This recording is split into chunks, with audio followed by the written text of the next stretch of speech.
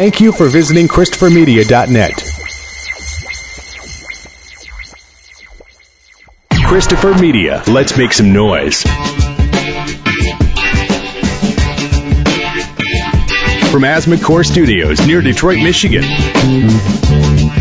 It's unregimented. Gangsters, what's up, guys? And now, here are your hosts. Here we are. We're back. One week in. Boy. Yeah. Been an interesting week. Yeah. You can't accuse him of sitting on his small, tiny hands. You can accuse him of not becoming presidential day one. Because he didn't seem to change his attitude too much, but that's how he got in, right? Well, this is. How's your 2017 going so far? Yeah, no. 169. My name is Chris. I'm Aaron. I'm Rich. Hey, real quick question. Let's just jump right in with his. I guess we'll try to tackle this in chronological order. By the way, 1 weekend we're already in pronoun mode. I'd like to point that out to everyone. Pronoun? He and his and everybody knows what we're talking about. It's a capital H. Yeah. Like referring to the Lord. His inaugural speech, did it not sound like he was still stumping to get elected? Yeah, it was the same shit, and it was dark as fuck, man. Like, why are you shitting on everyone? Well, that's from all the shade being thrown by Michelle Obama, but we'll get to that. This is like him taking a victory lap and just flipping everybody off. I guess, like, to me, aren't you good at anything? Can't you just bask in your own glory for a little bit? That's all anyone really expected out of you. Nobody wanted a speech about the tombstones of factories that are littering middle America and the crumbling economy. But aren't you supposed to be inspiring us that this is like, we apparently, according to you, did a good thing by electing you and that you're going to be the one to fix all this shit? Not just telling us all the shit that's wrong with us. It wasn't a like a management style build, break, build, right? You know that one. Yeah, but still, it's the compliment sandwich. Yeah, that's what I mean. If you really want to like criticize America, you got to get the compliment sandwich in there. You got to tell them what's good, and then what's bad, and then you got to tell them, but it's good because we're gonna fix it, and this is also what's good. And remember that first good thing that I told you. Instead, it was just all shit. It wasn't even a shit sandwich that he gave us. It was just a pile of shit. Well, I told you guys in the group chat, I was heavily drinking on a plane. Best place to be on Inauguration Day. Yeah. Best move I ever made. But, your campaigns, I'd like to think I'm a little bit of a history buff, and just your inauguration speech is usually the greatest hits of your campaign trail, and that was just his, you know? I don't see it like that. This was, I don't have the history of... This is Foreigner's greatest hits. Well, it is still your greatest hits. Yeah, it still sucks. Well, look, ultimately, they're not the speeches that we remember. It's not quality that I'm criticizing, it's content. And aren't they kind of intertwined? No, what I'm saying is, man, what is going on with the audio? Is that just me? Yeah. All that popping and hissing and shit. I'm sorry. You always talk about popping and hissing. I think it might be your cans there, man. I'm not hearing it. Yeah, it's just me. It's either this channel on the amp or it's actually my cans. Give me 1 second, because it's getting really, really bad. He's an audiophile. It's probably like me when I go to karaoke. It's very distracting most times, but it just started doing this left to right thing. Oh, yeah, no. That was very disorienting. Oh. And it seems to have gone away. I think it was just that channel. Audio vertigo. Oh. Yeah, literally, yeah. It's like I'm leaning to the one side. Okay, sorry to derail us. What were we talking about? Not being very inspired. The greatest hits, yeah. Even if it was the greatest hits, there. I guess, Joe, what did we expect? Did we expect all of a sudden he's going to be this Obama-type orator on Inauguration Day? Something in his head's just going to click, and all of a sudden... Well, he did say that he was going to be presidential day one. We're hearing 1,000 points of light and all this other nonsense. There's a hidden presidential side to this man that he didn't want to reveal to us until we were... He's apparently slow playing it. Until we were, I don't know, proven worthy of his presidentialness. Man, dude, I expected the speechwriters to at least give him one soundbite that would stick out. I mean, pretty much everybody's inauguration speech has one, whether it's memorable or not. I mean, nothing to fear but fear itself. Ask not what your country can do. 1,000 points of light, shining the shining city on the hill, something. And I can't remember anything except for just, dude. It's like I expected just to kept hearing the Debbie Downer music, the wah wah play during this whole fucking speech, man. Right. I mean, even leaders who have had more negative speeches tend to be more directed outward. Other shit that's going on in the world, or maybe outsiders that don't belong, here in our country or something like that. And certainly he touched on immigration in it, but it was really just, we've been fucking this up. Everybody's fucking this country up for the last couple of decades now. And that's all he had to say. Well, he definitely didn't make any, he didn't make any new friends on his inauguration day. If that's what, I doubt that's what he was looking to do. But he pretty much fucking whipped his dick out, did a 360, and pissed all over everybody. Did you see the bad lip reading for the inauguration? Can we watch it? No, I haven't. Well, they don't translate well to the podcast. No, but it's a visual thing. But it was actually poignant. Well, you know what? Then it's on us as podcasters to paint the goddamn picture. All right, and there you go. You want to do color or? I've been letting autocorrect spell inauguration all week. INAU. There we go. I'll get it right eventually. Yeah. It's a word we only spell every 4 years. Yeah. We didn't even used to have to spell it. We would just hear about it on the news. Now everyone wants to tweet about it. Surprised nobody found a clever way to condense it down to 5 or 6 characters. Wait. But Inog, well, it's over. Wait for the post-millennials. That's a term I heard the other day. It's for people born 2000 and after. Post-millennials? Yeah. They're for people born... We haven't even exited the millennial stage yet. The millennials are supposedly 84 to 96, and then post-millennials are everyone after 2000. Jeez. What? So 96 to 2000, you're in limbo, apparently. You got to come up with a new stupid term.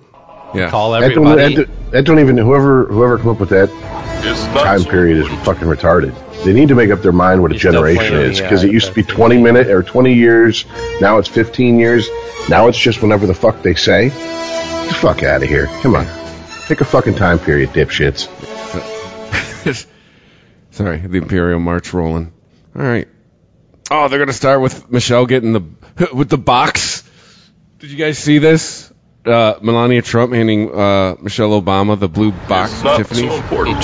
Should have. Oh, surprise! I have some pretzels for you. Do you know what you just said? Well, you're cheery. I'm always like this. Oh, yeah, sure. You're certainly not going to be. When can I see you bad walk company. away? Can't wait.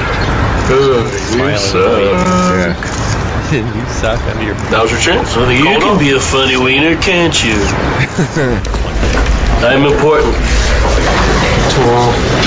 You want to be me, don't you? It's like the receiving line at a wedding. And no. Looks like we have a problem. Yeah, leave it to me. Okay, we're gonna squeeze him. Hadouken. Hadouken to your face.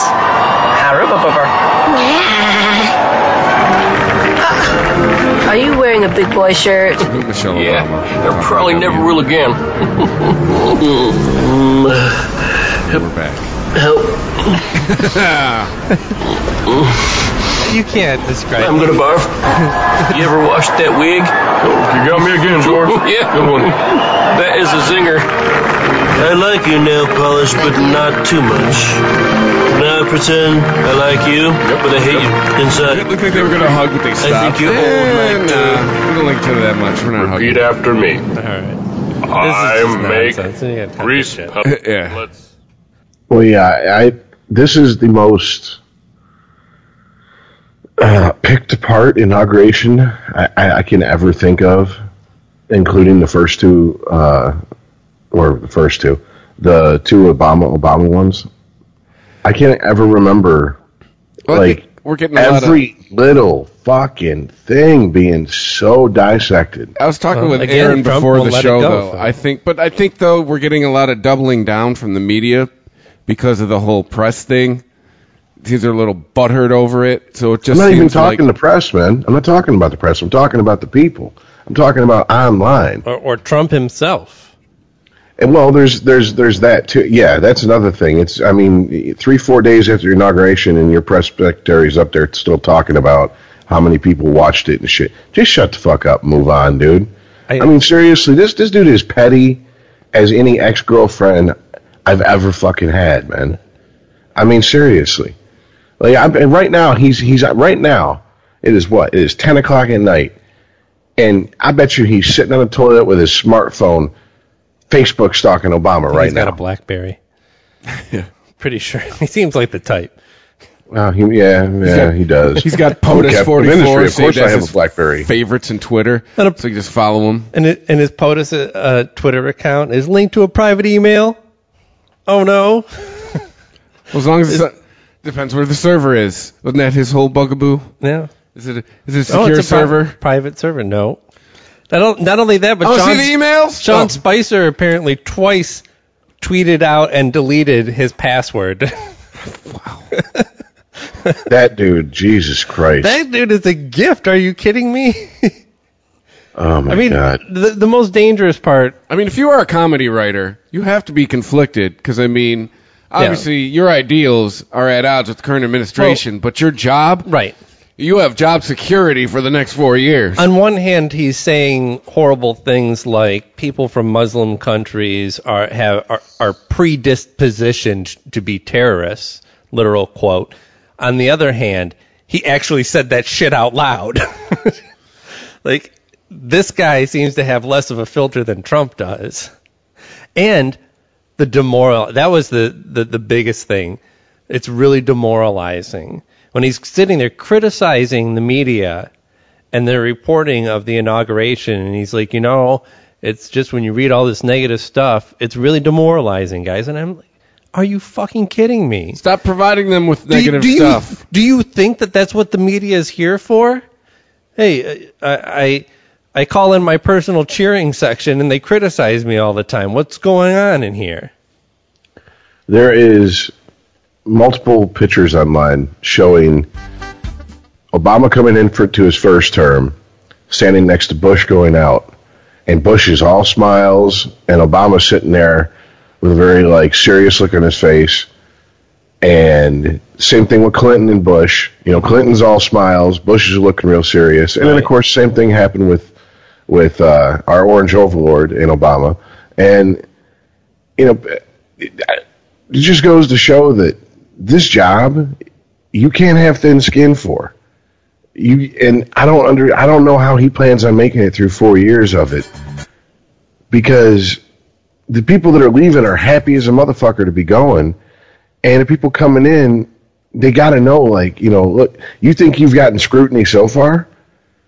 It's like the beginning of Jarhead. You can't handle a couple love taps on the back of your head. What the fuck are you going to do in the middle of a war zone? I mean, it's like if you can't handle boot camp, you are not going to be able to handle combat. What the fuck is your problem here? But he won, so it doesn't matter. He'll keep reminding you of that. Of course he will, because it's really all he has is his fucking spray on swagger. That's it. That's all he's got. I mean, what substance has he brought? He's just signed executive orders that basically the wall's going to get built supposedly, or the wall's going to get built supposedly Mexico's going to pay for it. We don't know how yet, but we're going to impose. We did get another clue today. Yeah, he's because the Congress said they would approve the building of the wall with our money, mind you, at an estimate of $12 to $15 billion. But the way we would get our money back is, we were discussing this right before you called, is that he has proposed a 20% tariff on all goods coming into our country from Mexico. Yeah, coming out of Mexico. Yeah, which is disastrous. So which that is supposedly the real reason why the president canceled, not supposedly because of the wall, because of what? 20% tax? I think it's probably a little of both. I question his motivation. Because if you Google Mexico Guatemala border and start reading, you'll see an awful lot of familiar things coming from that president. It's just he words them different. No, yeah, fair point. He's not anti-wall per se. Yeah. But Or anti-immigrants coming in this country from the South and fucking his country up. no, he is anti that. Oh, yeah, that's Yes, what I'm he is. saying. Oh, yeah. Like it's the same line of thinking. It's political, whatever. Right. That's But I don't understand why Trump thinks that he holds all the cards when it comes to everything in the world. That being the American president means that he's going to renegotiate NAFTA. Okay. Well, that's a treaty.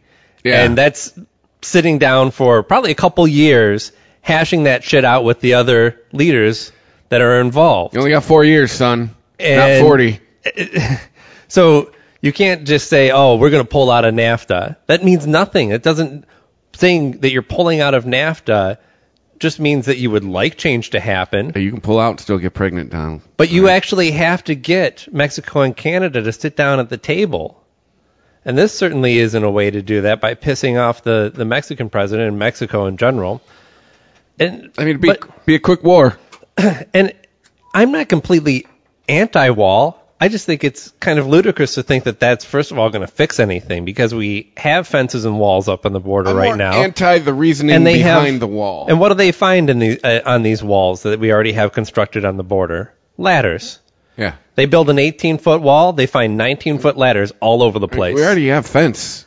And it's not. W built. It's never been about the wall. The wall has never been a solution. It's This is about manpower. The reason you want, well, to me, No, it's but the if you reason- actually- the reason you want to build the wall to me is suspect. Well, yeah. You could have better reasons for wanting to build this wall than the ones you are stating. Yes. Well, the big talking point on this has been there's variations on the quote, but it's basically I don't put locks on my doors to keep evil people out. I do it so that I can keep the people inside safe. Right? So that's the rationalization for having a wall on the border. You're not thinking that everyone in Mexico is evil. It's just that you're trying to keep the people here. You boys like Mexico? Well, also, But look, which then beggars the question: which people? Which people are you really concerned about keeping safe in here?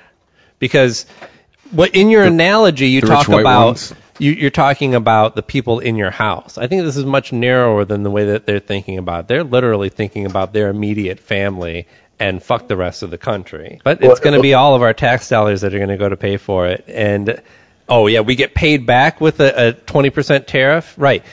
So where does that money go? It gets passed on to the consumers here, right?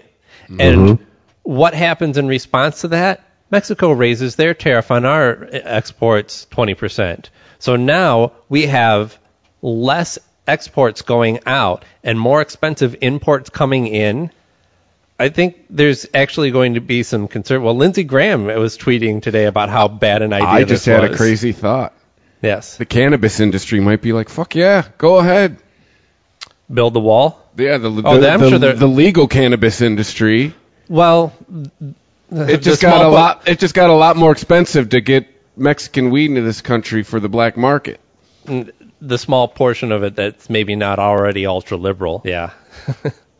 I mean, the guys who are in it purely for the business, yes. Dude, I know, especially with cannabis, people will be liberal, but I mean, I work with this mentality: give people some money and watch their political ideologies change. Mm-hmm. I've managed to find all of the Republicans in Oregon. I work with fucking 16 of them. Sorry, we're getting sidetracked. Hey, there's a bridge to Canada, and we're making them pay for it. No one's saying shit about that here. All right, so something that the last week has shown me on social media is that everyone, how do I put this? If you support anything he's done, or if you think anything he's done is even remotely a good idea, then automatically you're in his camp. Yep. Yeah, you're in his camp. You're not allowed to be an American anymore. And I can't remember if we've talked about this really. I think we have.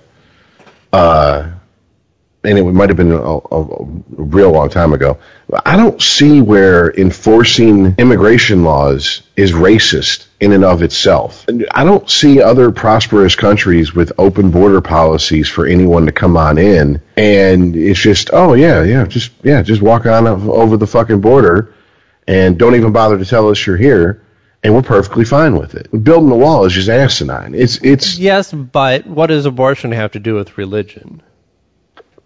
Nothing on the surface, nothing on the talking points, but everything when it comes right down to it. And okay, so in other words, if we're looking at any law that says you have to at least let us know you're entering our country if you're from another country, is racist. I don't see that as racist. I see that as pragmatic. I think you're going a little extreme with it, though. I What, don't just letting us know you're here. If you're trying to represent an argument that's out there, I've never heard that. I'm not representing any argument. Okay, first of all, I'm not representing anything but myself.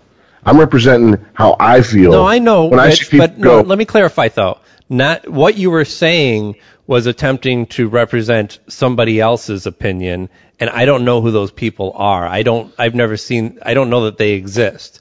I think you're a bit too extreme in your example, maybe.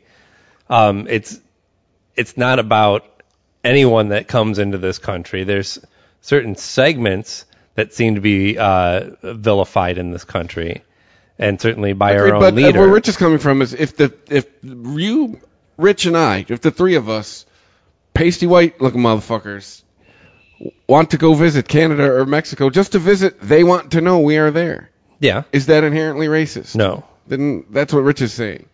If you want to move here, if you're coming over here like, hey, where I live sucks, I'm moving to America, just let us know you're here. That's.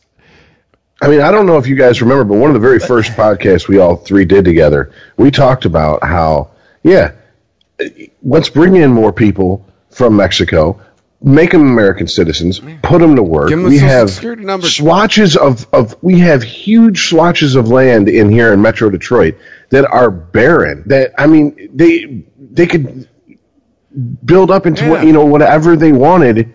Mm-hmm. Well, and we all three had no problem with it. My problem isn't with immigration. My problem isn't with immigration. My problem is with the fact that because we go, hey, by the way, there's a couple. Personally, I think there's way too many hoops for people to jump through to become an American citizen. That's just me, because we don't even hold ourselves to that standard. We talked about this before. Most Americans can't even pass the test you got to take to become an American citizen. However, that doesn't mean the bar should be lowered to where it's nothing, to where an infant can crawl over it. Right. I mean, but you also have to deal with this situation in the reality that you face. It's kind of like the tax code. The tax code is so fucked up, and there's so many loopholes that some people can just find ways to pay next to nothing in taxes. And so we're actually losing more tax money because of this crazy cryptic tax code that we have. But it is the reality of the situation. It's not about, tax code isn't set up to just let somebody not pay taxes, but it does promote that attitude the same way that our overly strict immigration laws promote the attitude of, I'll just take my chances. It's not even worth it. I can get in right now, get a job, and start work and start sending money home. Or I can go through this whole rigmarole and not know what is going to come of it. So it's not wrong to say, or racist to just be choosy about who comes into this country. But you could argue we're identifying a threat. I mean, how's open borders working out in Europe? Do we want to count terrorist attacks? Just the last 2 years. Okay, you can start. To me, you don't need immigrants. You don't need immigrants to have terrorist attacks. Terrorist attacks arise out of ideologues and ideologies, and people can, with the internet, you can be quote unquote radicalized by any faction, religion, whatever, without ever having to leave your home. Right. The thing is, we have this conversation about immigration that's never about immigration. Immigration is the guy who saves up all his money, brings his family over, gets an education, starts a small business, pays his taxes, And that's it. And it's a boring story. When instead we have these conversations about immigration that are really about security, right? It's about trying to keep terrorists from coming in here. No, it's not. Okay? That has nothing to do with it. Terrorists, if people want to fuck shit up in this country, they can find a way in, and that's really one of those things that we just have to deal with. Hopefully we have some protections, but immigration is not about catching terrorists. That is something completely different. We also have this conversation about immigration right now that we're having when it comes to sanctuary cities. Trump's saying that he's going to expect everyone in the U.S. to adhere to the law when it comes to immigrants, and if they come across, so if like if a police officer comes across somebody they know to be illegal, they're expected to do something about it and not be what they're calling sanctuary cities, which is a term certain cities have taken on and others have had applied to them just because they don't by practice try and round up people to deport. But again, this isn't about immigration. This is actually about the economy, because you have the mayor of Portland, wasn't it, that was been very vocal about saying that he's not going to try and round up any illegals in his city. And most of the West Coast is following suit with that. They already have this policy, and they don't expect to change it regardless of what type of federal funding they might lose. And it's because they rely on those people for their economy. They rely on those people to come over and keep their businesses afloat. Someone's got to mow lawns in Beverly Hills. And keep their products cheap so they can ship them all over the place, and so that, the farmers and small businessmen and everybody on the West Coast can get paid. And the same shit goes down on the East Coast. New York says that they're not going to try and deport anyone. They need those fucking people, right? Oh, to New York, good luck. There's a lot of millennials with doctorates who don't want to do these jobs of washing dishes because that's all that's available. So they have to bring in illegal immigrants to do these jobs. I mean, is it right? No. Someone's got to watch Little Emma. Should the law be enforced? Yes, absolutely. But that's not what this is about. This is about, to me, this is really a power play from Donald Trump, trying to actually drain the bigger cities of resources and break up those big cities that he sees as controlling a majority of the vote and making this country seem like it's more liberal than it is from Trump's perspective, I remind you. That I'm imagining it. So, immigration is about the economy. Immigration is about security.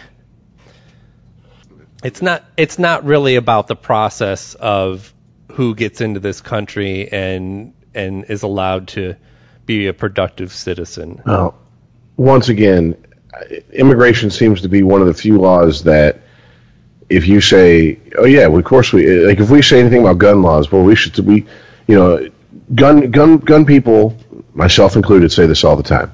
Well, what about the ones we already have on the books? What about the ones that are lackadaisically enforced? Why don't we actually worry about those before we start worrying about making new laws that take more and more rights away from people who have no reason to be worried about their guns being taken away, besides the fact that some people are scared of them. Well, I'm scared of guns. I don't like guns, so you shouldn't have one. Okay? But you say the same exact thing about any type of immigration law, and you get the fucking side eye from the people on the right, on the left, and it's like, oh boy, that's racist code right there. You're speaking code language. And it's like, no. What I'm saying is we have laws on the books. What is the problem with enforcing them? If you find them unjust, do what you're doing. Go protest. Hey, how about this? Right. Vote every couple of years. Petition okay? your Senate, your local government to get involved. If you find the laws that are on the books unjust, do something about that. Don't go, well, we shouldn't enforce those laws, because goddamn well those same people going, well, we should look the other way when it comes to those laws. If we said that about gun laws, the first thing they'd do is have a shit fit. Yeah. That's a pretty valid point. It's a very valid point. But it does make me think of cannabis.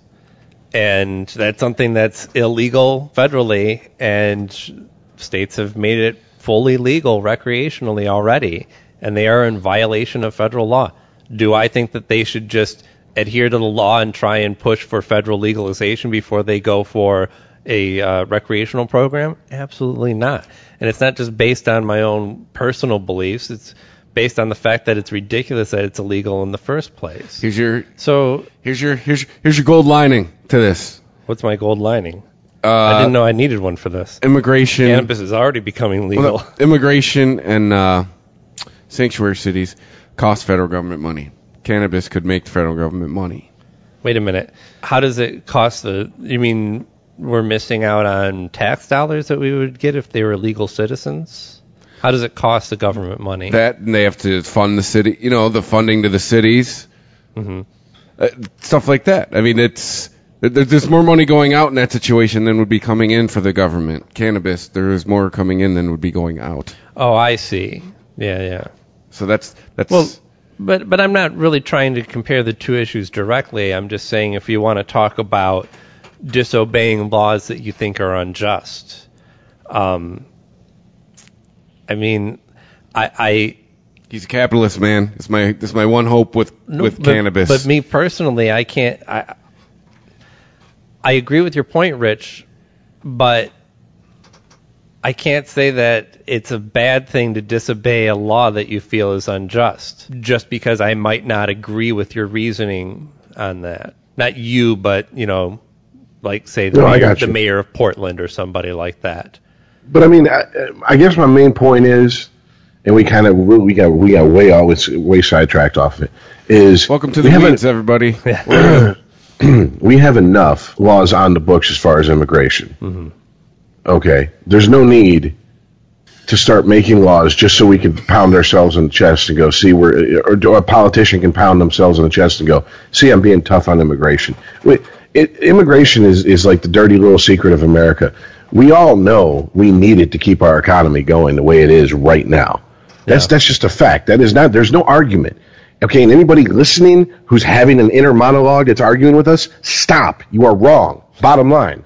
Okay, and we got a fucking president who's standing there. I'm going to build a wall. That's going to stop something. Really? If you have a compound fracture and a bone sticking out, and I come up and I just throw a napkin over it and go, well, you don't see it now. Problem solved. Right. Really? Did I fix your arm? Or are you still going to bleed the fuck out and die? I mean, come the fuck on, man. That's what I'm getting at. And just because, right. And like, okay, I know that we all, that Aaron, you and I especially, we disagree on manufacturing jobs, and whatever, that's cool. But he basically, which we all knew was coming, he basically just went all over the TPP, and that's it, done and over with. Mm-hmm. All right, and I was like, well, one thing he's done I can kind of get on board with. Oh my God! Oh, so now you do. Oh boy! Oh, you think you're a Republican now? What, you want to take my rights away as a woman? Whoa! Where did you make that leap? Sorry. But it's a symptom of the whole how it's. We talked about when we first started the podcast. You can't share beliefs anymore. If you are on the left and have one of your beliefs line up with something on the right, you're done. Or if you're on the right and the same thing, you're done in those camps. There's no more like you. If you're on a side now, you're on a side. You can't be in the middle anymore. It's not allowed in our current climate. That's it. That's where we're at now. Yeah, there's no gray area. Yeah. Unfortunately, that's where most of us I heard there's 50 shades of gray, but apparently there's 0. Yeah, well, only when it comes to rich, good-looking guys in S&M is there any gray for some of these people. Right. But any gray area for rape. Yeah. Because if he lived in a trailer and he was poor, it would be an SVU episode. The gray area for rape apparently is dependent on how hot the guy is. Yeah, income level and hotness. Yes. Not even hotness, it's height. That's what it is. It's always the height. But cock. I bet you cock size too. Serious, man. I bet you if Christian Grey had a small penis, he'd be in court. No. Height and money. That's all I want to see. Tall, fat wallet. A lot of this country is in the middle, most of this talking about the march now, or most of this country is not hardcore right wing, hardcore left wing. Okay, as much as they would like to, the news and politicians would like to divide up everybody into where there is no middle ground. Because if it's only okay, you're a so-called progressive or you're a so-called conservative. Whereas it's amazing in the last 16 years it went from Christian conservative to now just conservative, which I do find delicious. The irony is wonderful. And a bunch of Christians supporting this fucking orange goblin asshole. And I'm like, you realize you just fucking elected probably the first open atheist president, right? You realize that? Yeah. I mean, you at no point has this man ever really claimed to be a Christian until he hit the campaign trail. He didn't even play the politician game before then.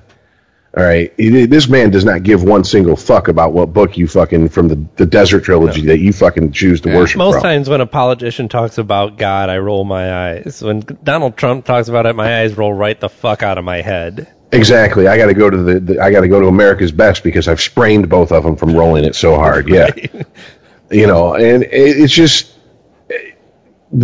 Most of this country does exist in the middle. There's not California. I know. Oh boy, you're Southern California. Weather's so great. It's perfect. Blah blah blah. Hot and sunny all day long, and you're so enlightened. In New York, I know that. Oh boy, you're so tough, and you're the melting pot. But there's a whole fucking country between these two coasts. Yeah. All right, and guess what? Not all of us are fucking farmers, and not all of us are blue-haired, unshaven fucking lesbians. You know, it's.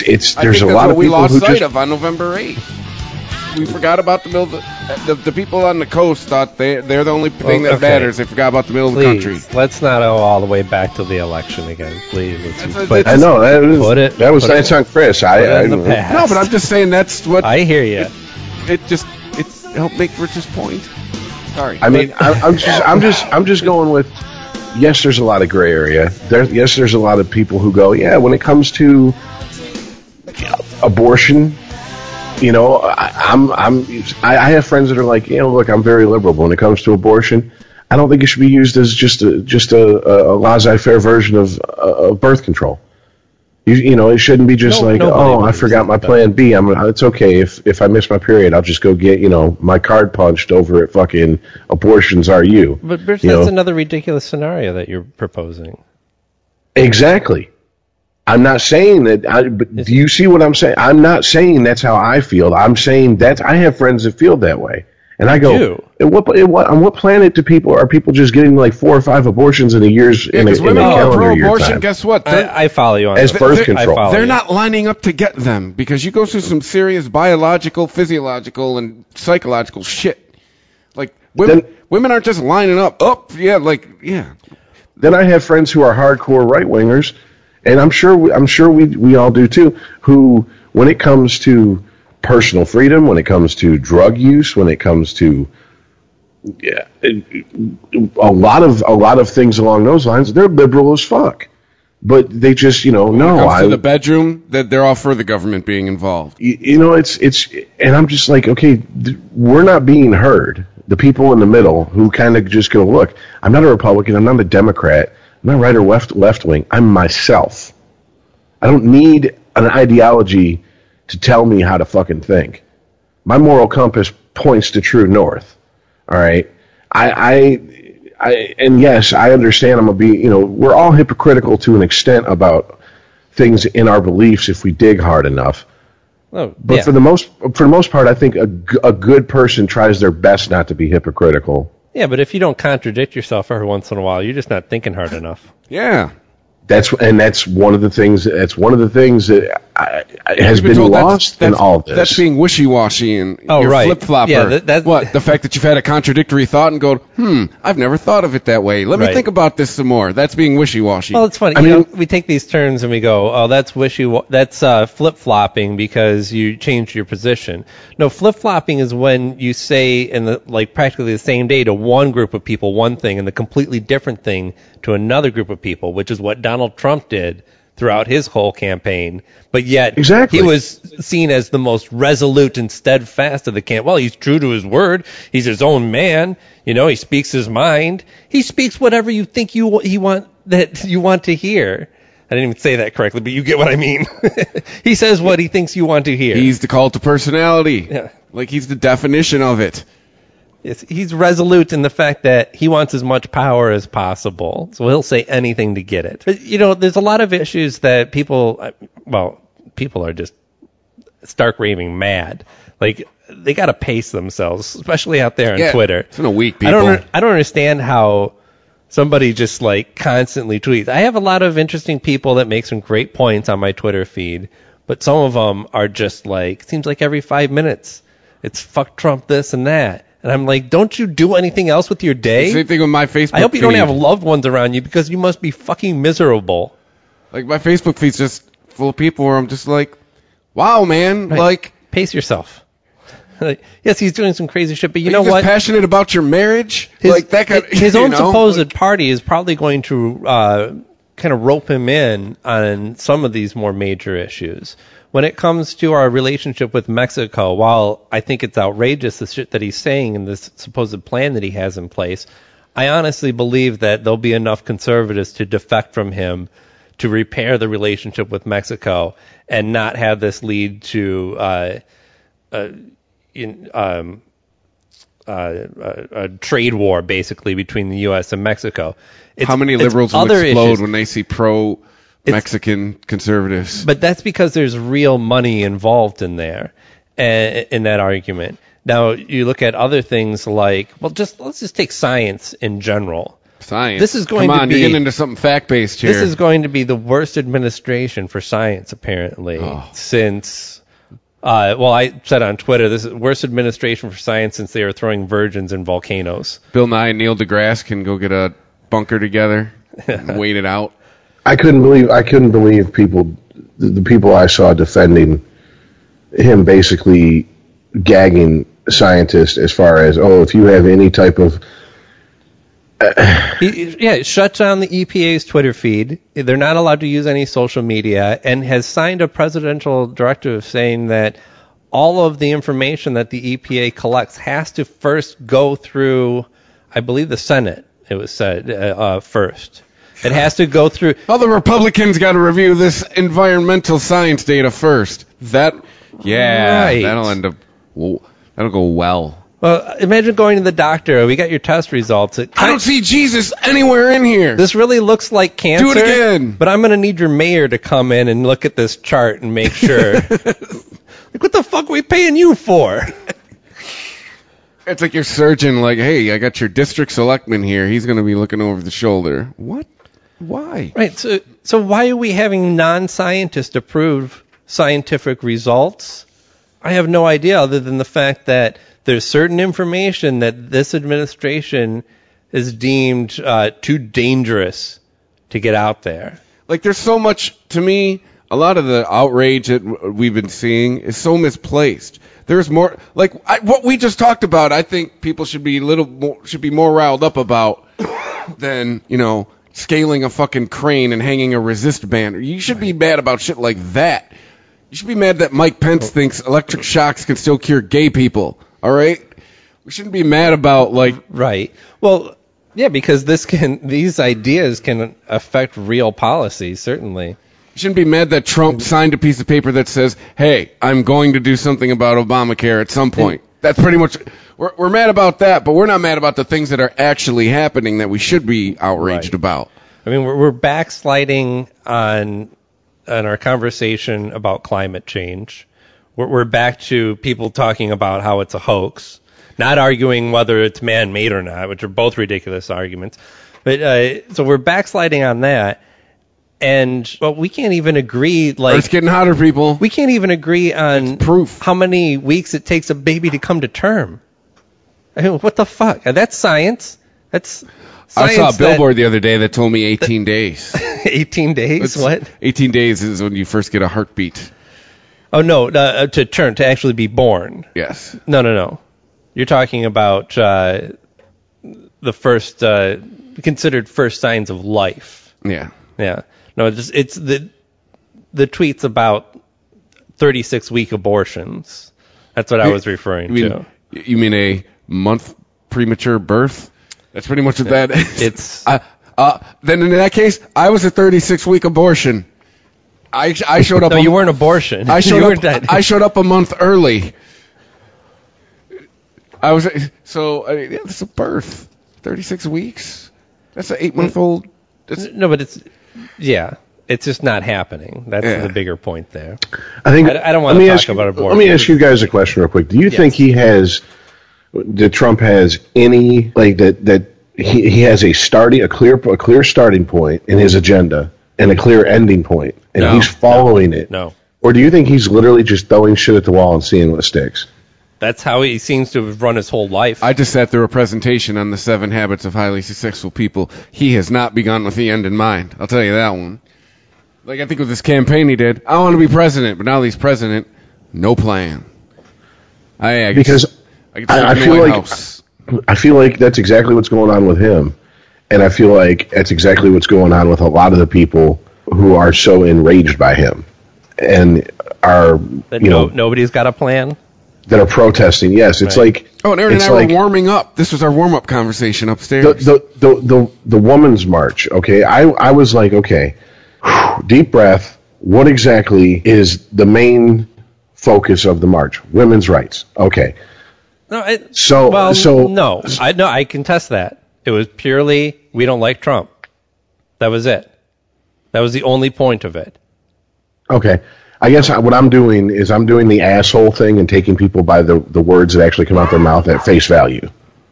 I mean, because that's all I've heard. It's all I've heard from the people who have discussed it with me or flooded their social media or the news sources that I've watched is that it's all about women's rights, and that's all it's about. And if you don't support it, you don't support women. And I'm like, okay. So what exactly about women's rights are they marching about? Is it to make abortion legal? No, abortion's still legal. Is it they're afraid abortion's going to be made illegal? Okay.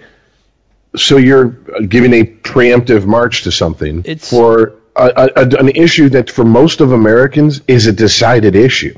Okay, but when this was started, its very concept was protesting the fact that we would elect as leader of our country somebody who talked about women as if they were objects.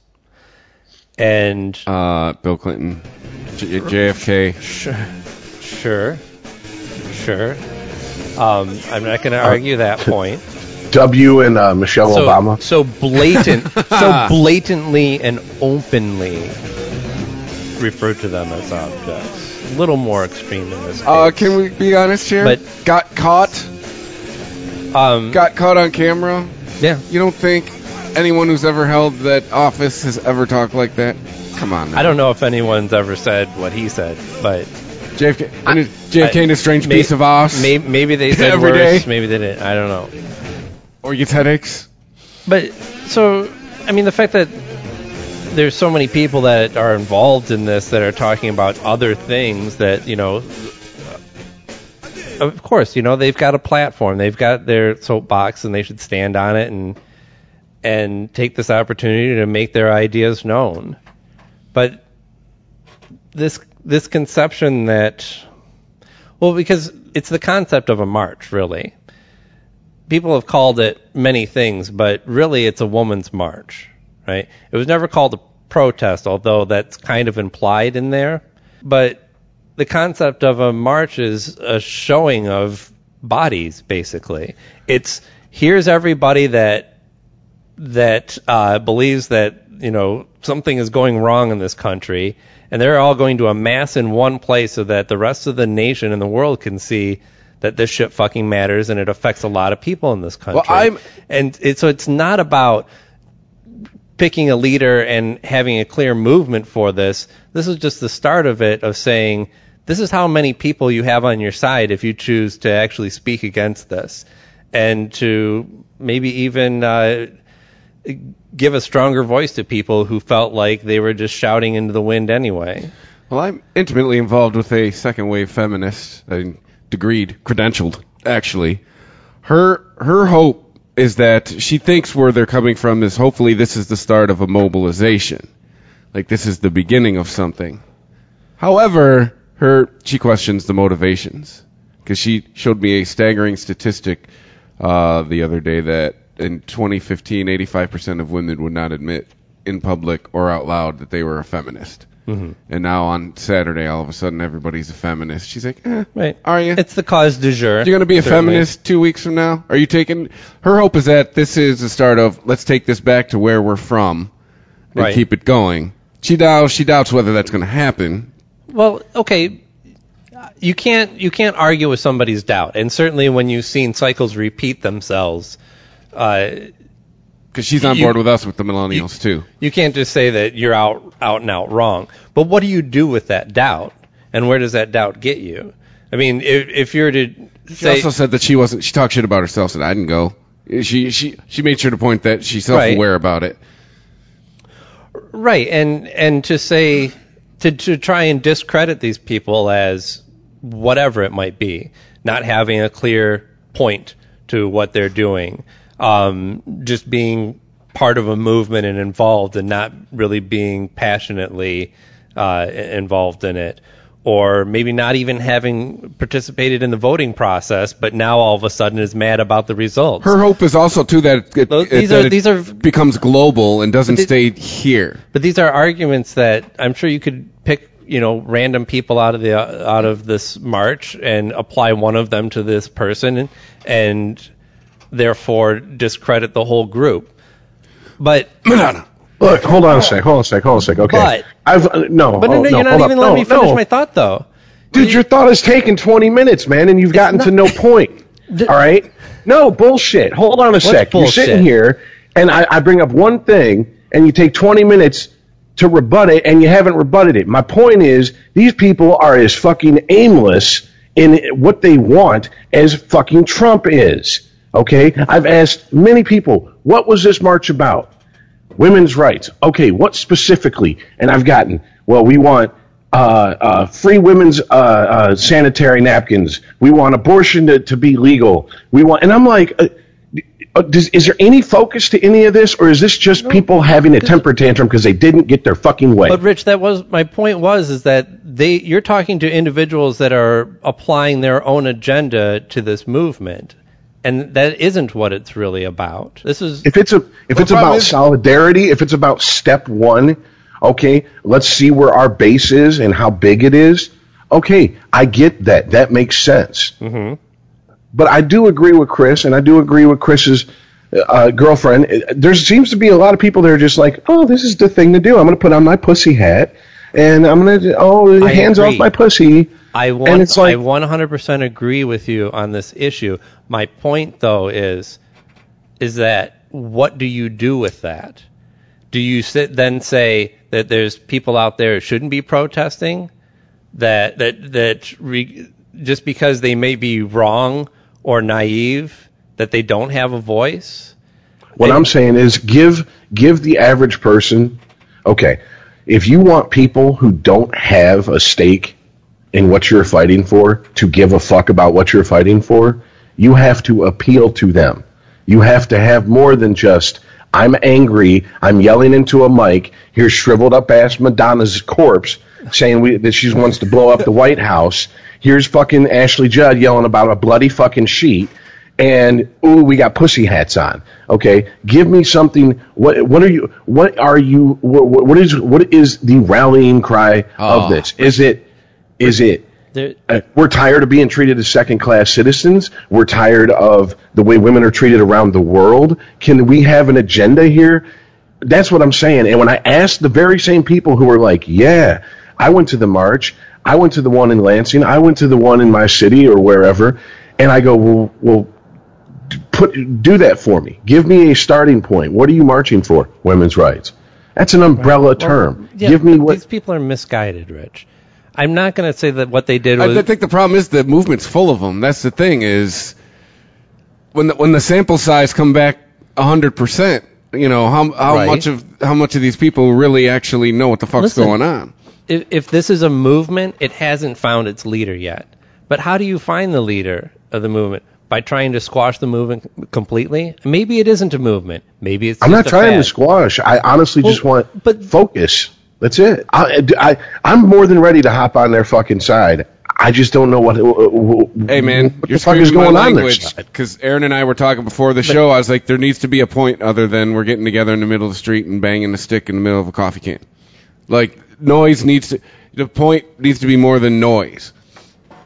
I'm afraid that all this momentum. This is what I'm getting. I guess ultimately this is what I'm getting at. I'm afraid all this momentum and all.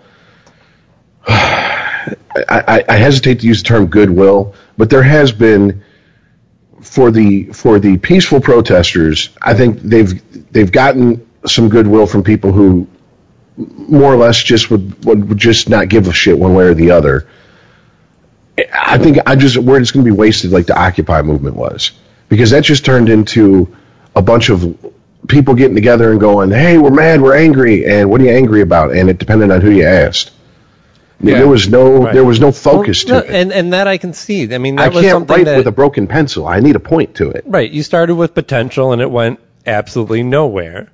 And those were valid criticisms of that movement once it was well on its way. When there were people camped out in places for weeks on end and reporters are going up to them and they're getting nothing but nonsense from these people. Rallying against capitalism on their iPhone. I'm against capitalism, but I got my iPad. Yeah. But I come to the defense of this march because, again, I see this as if there is going to be a movement of some sort, this is the beginning.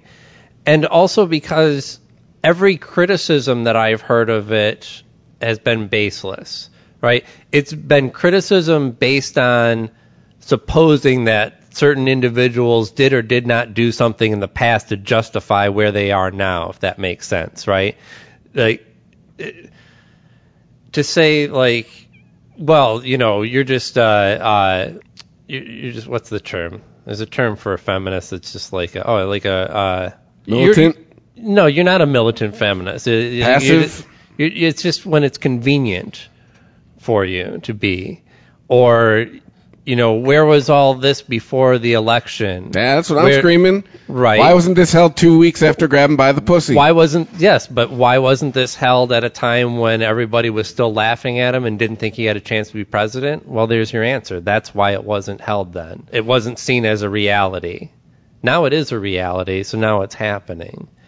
So, yeah, there's a lot of flakes out there. There's going to be a lot of flakes out there. But you can't just go, okay, well, these people didn't even vote. Why are they protesting? This person actually voted for Trump, and now they're protesting. What the fuck are they doing?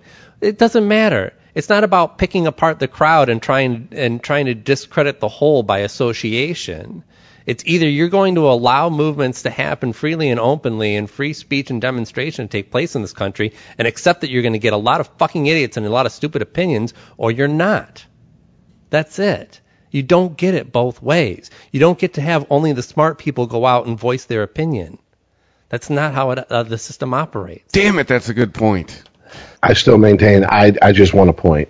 I understand. I understand it's in its infancy. I understand it's in its infancy, supposedly.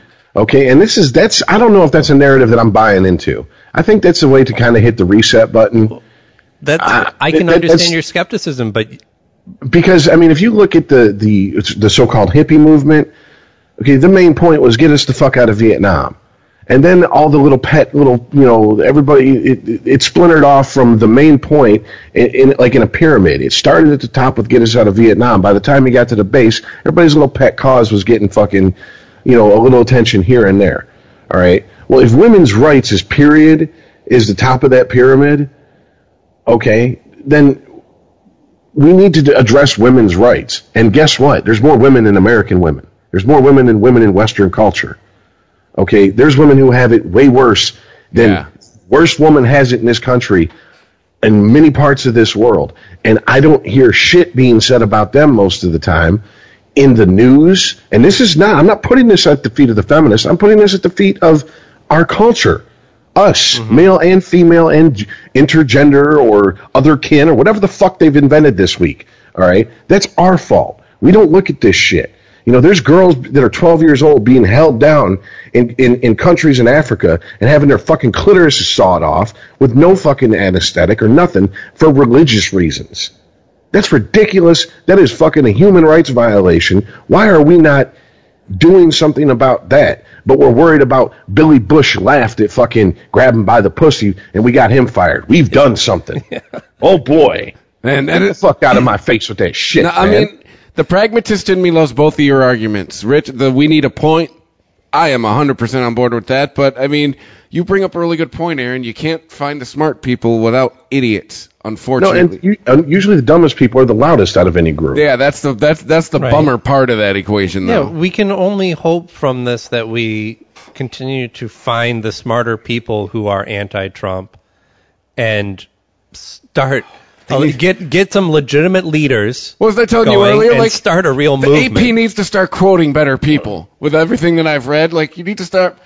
It's How so? What? well, just in general. It's like how what's the joke? The comedic trope of whenever the tornado goes to a trailer park, they always seem to find the fucking biggest idiot. You know, like it's pandalirium. You know, Well, it's crazy. I thought I was gonna be dead, or even worse. When anything happens in the hood, they look for the dude with the gold fucking the gold grill. Be like, oh my god, what up, Pookie? What up, Ray Ray? I can't believe it. We ain't got no time for that and all that bullshit. Of It course seems they like did. the media in general. I guess I named the AP just because it's what I read. They just seem to find Lefty McLeftovich, and they quote like the dumbest person on the left they can find usually, and it's. But again, I mean, we heard from the same type of person on the other side when Obama was in office. You know, they found the most inflammatory quotes they find could. Righty McRightovich. Right. Exactly. Teabag McTeagovich. I will say this. I think the most amusing thing to come out of the last week is I have watched as the people who a year ago at this very time were using terms like safe space and triggered, and they were very serious about it. Mm-hmm. It was very near and dear to their heart, and now they're using it as a put down and as an insult to people on the right. So the very people who are using it as something that they wanted to be taken serious a year ago are now they flip-flopped. Hey, remember before November 8th, not my president meant you were a card-carrying racist? Yeah. I mean, it's. I find that amazing that I see the most far left people that I know are now going, oh, does Snowflake Trump need a safe space? Has he been triggered? Right. Aw, do you need your crayons and your emotional puppy to go pet in your coloring books? You can't handle it. Maybe the generation behind us doesn't get satire because they're living it. And I'm like, this is you. You are the fucking same. It is the horseshoe theory. Okay? The farther to the left and right you go, the closer you actually are. Those of us in the middle and at the top of the horseshoe are actually the ones who are paying for your fucking two extremes and your stupidity. You're the same fucking people. And why we are not calling out, well, fuck it. I mean, I'm calling them out. You're both jokes. I was just waiting for this. I knew this was going to happen, and now that it's happened, anybody that gets in my face and talks about I'm triggered, I just say, shut the fuck up, because a year ago, you were triggered.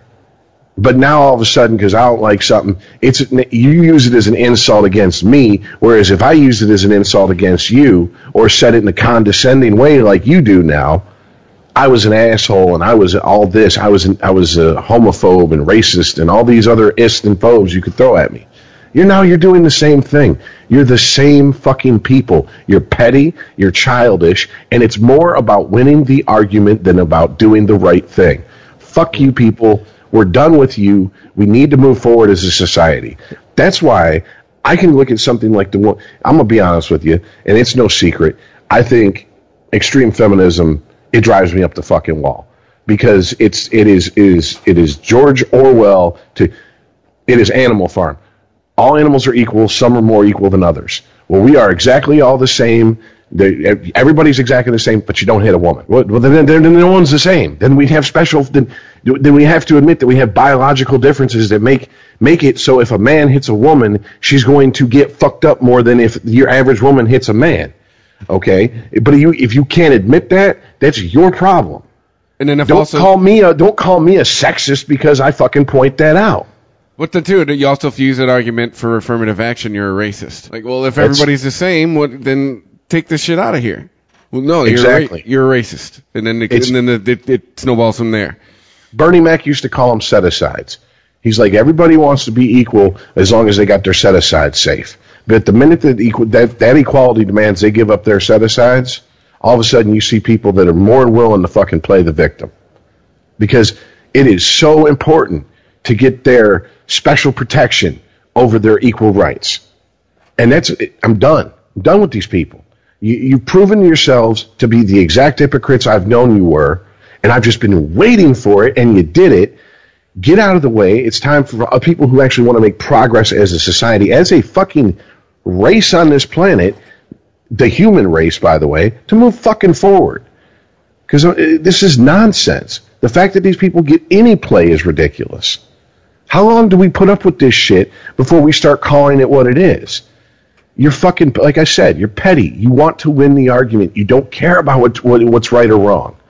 Can I outshout you? I mean, I think there's more of an attitude, not only so much as winning the argument, like I'm going to have the perfect comeback that's going to shut somebody down.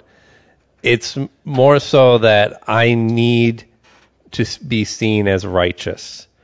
Yeah. I have a desperate need to be seen as a progressive with the right attitude who's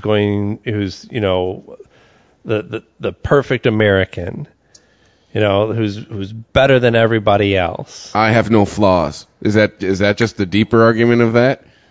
Right, which kind of definitely goes back to Trump.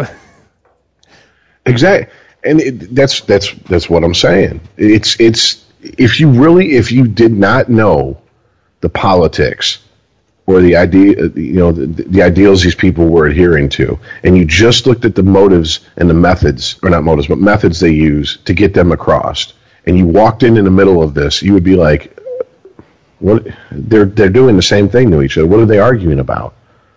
Because okay, when Obama was president, your safe space, you're this and that, you need to, he's not my president, I'm not going to respect him, fuck him, he's ruining my country. Now that Trump's president, fuck him, he needs a safe space, he's the snowflake, he's not my president, he's ruining my country. I mean, the perfect example to me was, what was it, Richard Spencer, that fucking Nazi that we watched that video a month or so ago? Getting fucking socked at the protest. Okay, first of all, I hate to say it, I'm kind of for fucking socking Nazis. Sorry, I don't know. They didn't really they have no redeeming qualities in my book. So, I mean, if you're openly a Nazi in 2017 and you get your shit blown out, that's on you.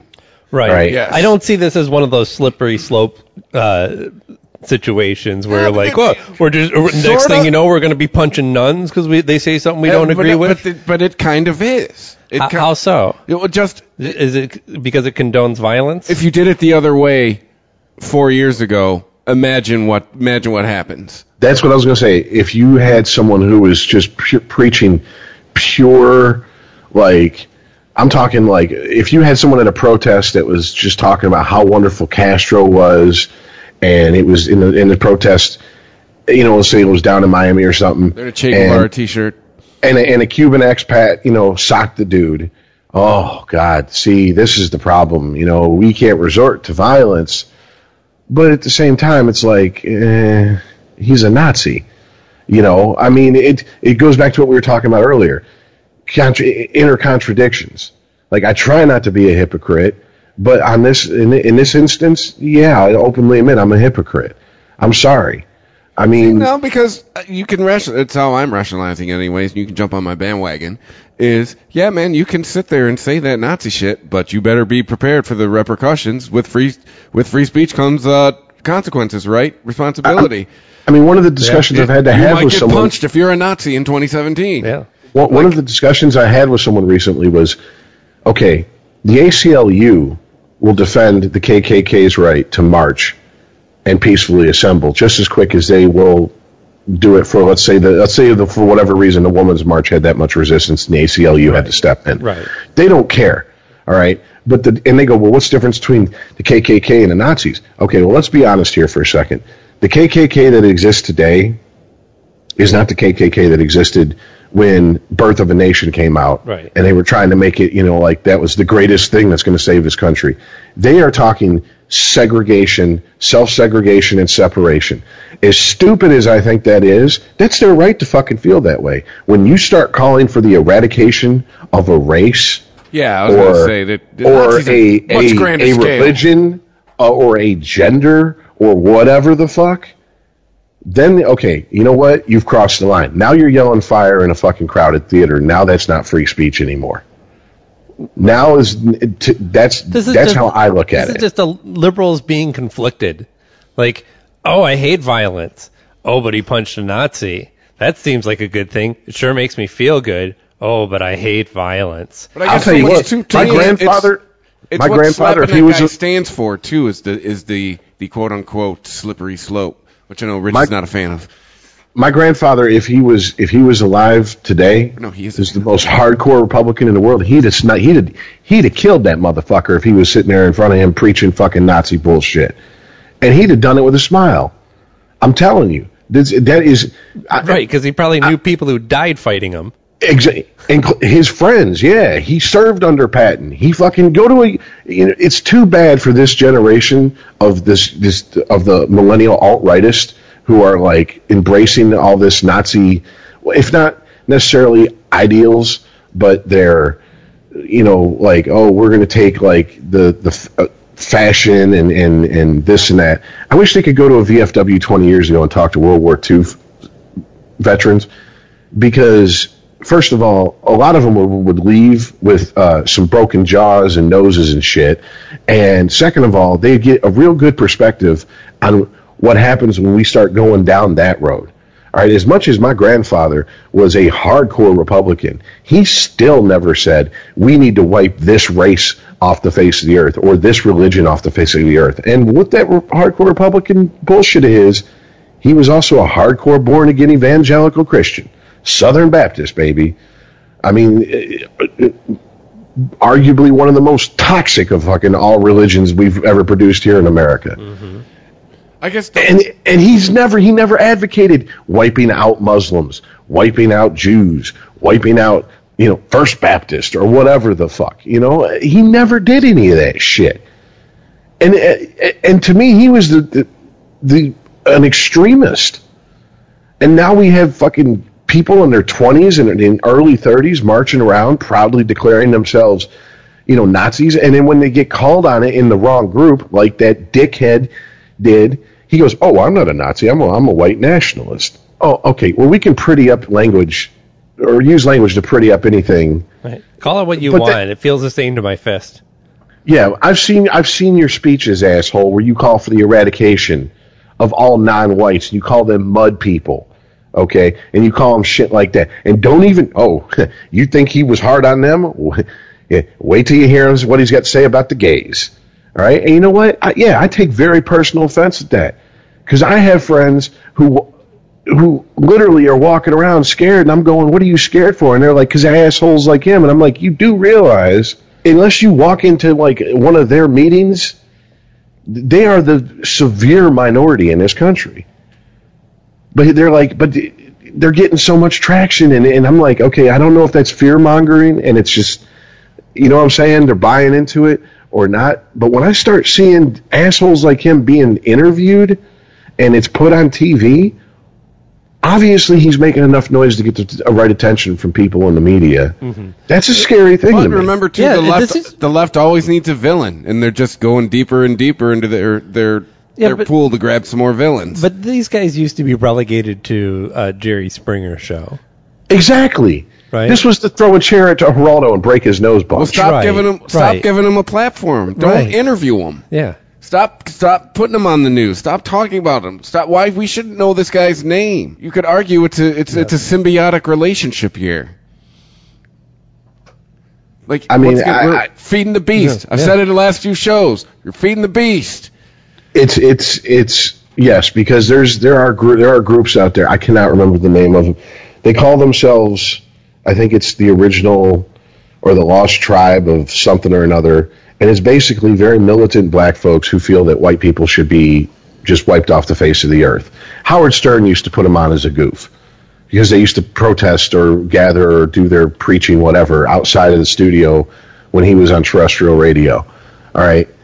To me, those groups, they weren't getting ABC, CBS, NBC, CNN, MSNBC, FaceTime. The reporters walked by those people and chuckled every fucking day. So why aren't they walking by this fucking Richard, was it Spencer? I can't even remember his last name because I refuse to learn his shitty-ass last name. Fuck him. Well, you know why, Rich? Familiar concept. If you're a listener to this show, it fits their story. There's a story they're telling. Like, that's one thing we always, we kind of lose track of. Whatever we want to believe, that if you look at it, media's telling a story. They've got their points, they've got their plot points. They got to make sure they keep following them. And this just plays right into the hand of the guy we didn't want. I mean, I have never in my lifetime seen. I mean, I guess it started with W, but even when Herbert Walker won in '88, even when you had Reagan, I've never seen such a. I mean, I'm sounding like one of these guys, but I've never seen such a media buy. We have never been so sure of who the media wanted to win for president as we have in the last few months. Am I wrong? No, absolutely not. You know, like I said, it started with W, but well, I don't know. The concept of a completely neutral media bias is ridiculous and unobtainable. And it wasn't for a while, but something. No, I disagree. I think it's, as a base concept, is impossible to achieve. Well, I think with everything else, money. When money shows up, it changes the game. The only way you can get an unbiased media is by handing it over to the robots. Sponsors show up. When people start paying for airtime, it changes the game. If you have people with opinions deciding what gets reported on and how, you're always going to have media bias. It's just trying to control how much bias gets through, really. It's just trying to stem it a little bit. That's why I prefer print, because I'm in charge of the bias getting through. But, like, bias is so many different things, right? It's an inflection sometimes, you know. It's not about words. It's about, with reading it, I can at least see the bias and go, okay, that's your opinion. Moving on. That's the thing. You sometimes can't tell when in a news story. Or just, I think back to maybe Rich's second or third show, he talked about it. You sometimes color shit. You don't even realize something as simple as a sigh can color your statement. I always think about the on the Podcast One network, they're set up with the AP, or maybe it's just Corolla's network that's set up with the AP. But on the end of all their shows, they've got a little AP News, like it's a minute-long story of the day, and AP gets pretty close to the line of trying to ride things in the middle and not get a lot of opinion out there. But even just the way that the news person signs off at the end of that segment can speak volumes. You know, like I'm trying to think of like a good example of somebody's name. I can't think of one, but let's say good night, good luck. No, they'll just say, for AP News, this is Fred Smith, right? But then it'll be some story about something ridiculous that Trump said, right? And then at the end it'll be, for AP News, this is Fred Smith. Yeah, not that bad, but just for AP News, pause. This is Fred Smith.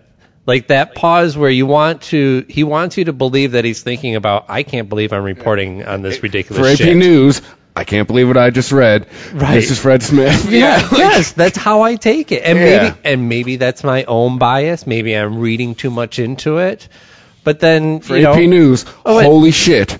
This is Fred Smith. Okay, but Aaron, you're not reading too much into it because we've all been in either relationships or friendships, maybe even our own families. Growing up, it was like this. It's not what they said; it's how they said it. Right? Yeah. And just because, and they were the type of assholes who, when you called them on it, they go, "I never said that." You know exactly what you were implying. Right.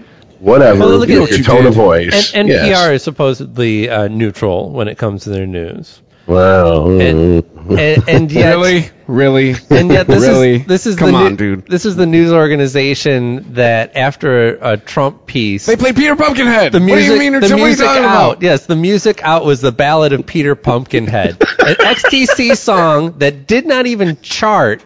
no, but I know Was like it well. their kind of comeback single. You know, maybe got some rounds on 120 Minutes back in the day.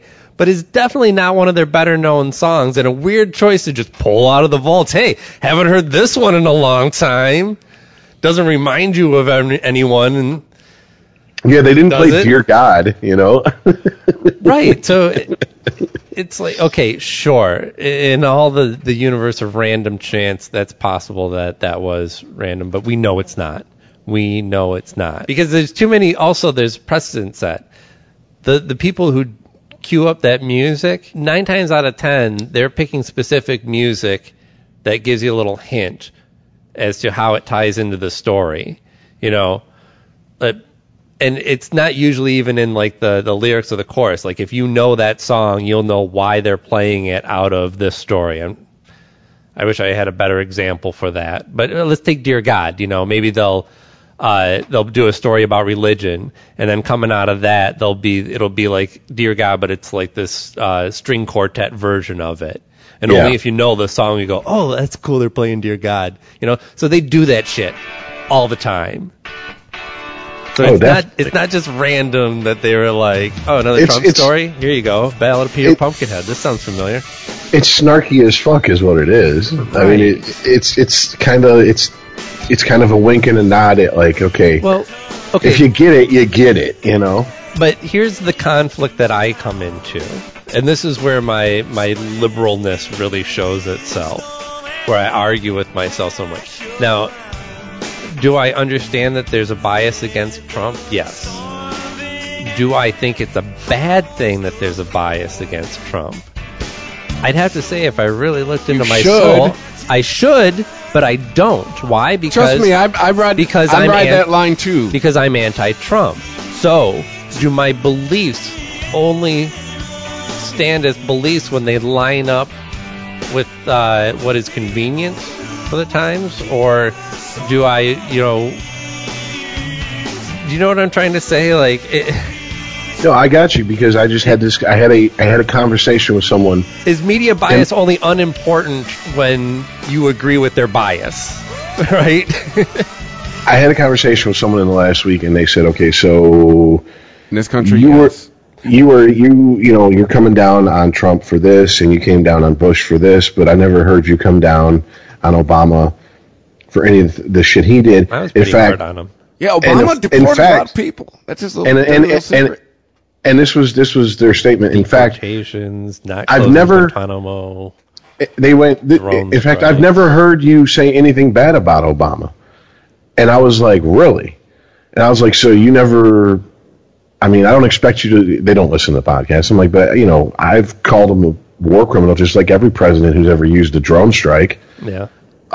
In fact, pretty much every president since World War II, except for Carter, could be considered a war criminal based solely on what the military he either allowed or directed the military to do while he was in office. Without congressional approval. I mean, in all these cases. Well, I mean, that's what the Marine Corps is for. Right. Because then you just don't have to. I'm not trying to occupy it. I'm not going to send the Army in. We're going to send the Marines in. I mean, what was that shit in the 80s with, right on the tip of my tongue. That little island that got invaded and we had to go in and get... Grenada, thank you. Yeah. They sent the Marines in there. They didn't send the Army in there. That was not a war. That was just a, sweep and clear action, or whatever the fuck their term was for it. Popping out of the water in the middle of the night. But no, okay, we're still... we're still in Iraq. You Aaron, you hit on like three major ones. Guantanamo Bay is still open. Yeah. Got a problem with that. Yeah. We don't have single payer health care. He basically bent over and let the Republicans run, raw up in his ass. Yeah. Trying to, and I guess in his mind it was for the greater good to get something passed, but he didn't get passed what he wanted passed. And it's like, okay, you knew they weren't going to compromise with you from day one. There was no qualms made about it, and he was told that by John Boehner himself. There are people in my own party who will rather burn this fucking country to the ground than give anything to you. You pressed forward on a plan that he knew the Republicans, if they won, had every intention of undoing, and also knew that if it was undone, if it was not allowed to be seen through to its fruition, it would be disastrous. It was a major gamble, actually. If the plan played out in the long end, we probably would have seen some success out of it, even though we were already seeing rates go way up, some of them above what they were prior to Obamacare. But the gamble here, the losing side of it is, I mean, you want to talk about, we're already talking about skyrocketing prices in insurance. I don't know what the next level is. Like on the graph, it just goes straight up. Like it's going to be insane if it's repealed without anything to replace it. It's going to be seriously disastrous for this country's health care. I hate to say this because it's so fucking. It sounds like I'm being so dire and just like Debbie Downer, but I really do believe it. The next step is that we're going to, as a country, see, I mean, at least 5 digits. So we're talking tens of thousands of people start dying from pre-existing conditions that can no longer be covered, whether it be diabetes, congestive heart failure, MS, whatever. Right. Well, you know what disease is definitely on the rise in staggering numbers? Cervical cancer, which is caused by HPV, which we have a vaccine for that we refuse to promote because we think that it will also promote sexual activity, and also have places that offer free screenings for possible HPV infection and tumors on your ovaries and other signs of actual cancer going on, and we're trying to close them down. It's Planned Parenthood. We are back to, as a country, we have people in control who think that there should be a sin tax on sex, that you should have to pay a price to have sex unless it's and sometimes completely in marriage. Yes, sometimes it's a baby, sometimes it's a disease. It could be a disease, it could be death. They don't care unless you are in a marriage and you are fucking to procreate. You should pay for sex in a negative way. Right. Well, you had consensual not in a fun sex way, like in Vegas. Right. You had consensual sex with somebody of the opposite sex, so you shouldn't get AIDS or anything. You don't deserve to die like that's for gay people. Yeah, that's for what gay the rights people. told me. Right. That's a little more extreme. or for straight people who like butt stuff. Yeah, that's yeah. That too. Well, that's gay too. Didn't you know? Screwing a woman in the butt is gay. I know. Just a real quick thing. A buddy of mine years ago said, "I won't screw a woman in the butt because that's what this is." I'm going to use the exact words. That's what fags do. And I said, "Really?" I said, "Do you like a blowjob?" He goes, "Yeah, I love a blowjob." I'm like, yeah, dude. Guess what? Those fags love sucking each other's dicks. Arcade guys love sucking dick, dude. That's like, you might even argue that's more popular than the anal in the community, because there's a lot of gay people that just don't butt fuck each other. Yeah, it's not a given that two men in a relationship like to stick their dicks in each other's butts. Fairy. I just flashed to Chasing Amy when she's talking about fisting, and he's like, all the time? No, that's special. That's what the lesbian you love. Right. But no, I mean, it is, and that's one of the things that, like, okay, about the march, one of the people I know that went, and a back and forth I had, they were like, I'm worried about contraception being taken off the table. You should. And low cost for people who can't afford it. And I said, I understand that, and I agree with that, but the problem, and this is me just purely playing devil's advocate, you have to understand, is that you got a lot of people in this country who feel if they have to help fund your contraception, then they should have a say in your fucking reproductive rights. Because they feel if I have to pay for it, I should have a say in it. And she was, in my mind, rightfully so, why the fuck should they have any say in my reproductive rights? Hmm. And I said, I understand. I said, you're missing, and I had to point out to her, I'm like, I'm not saying this because they're paying for it. That's what they'll tell you. I'm being a proxy for them, and I'm putting it in a very polite way compared to how they're going to put it to you. Trust me. The libertarian in me struggles with that argument. It's like your dad saying, I will buy you a car. Okay. All right. You're going to drive your mother's old Ford. Well, I don't want to drive that. Well, then you can go buy your own car, okay? Nobody's saying you have to drive this car. That's what you're getting. Right. But if we were actually to talk logical arguments, on the other side, this issue of, paying for somebody's low morals, paying for somebody to have premarital sex or to get an abortion or, get a shot to prevent HPV because they're sexually active. If the idea that this drives you nuts, you're focused on the wrong issue because this, again, like a lot of things, comes down to two issues that conservatives claim to be really high up on their list of important issues. That's security and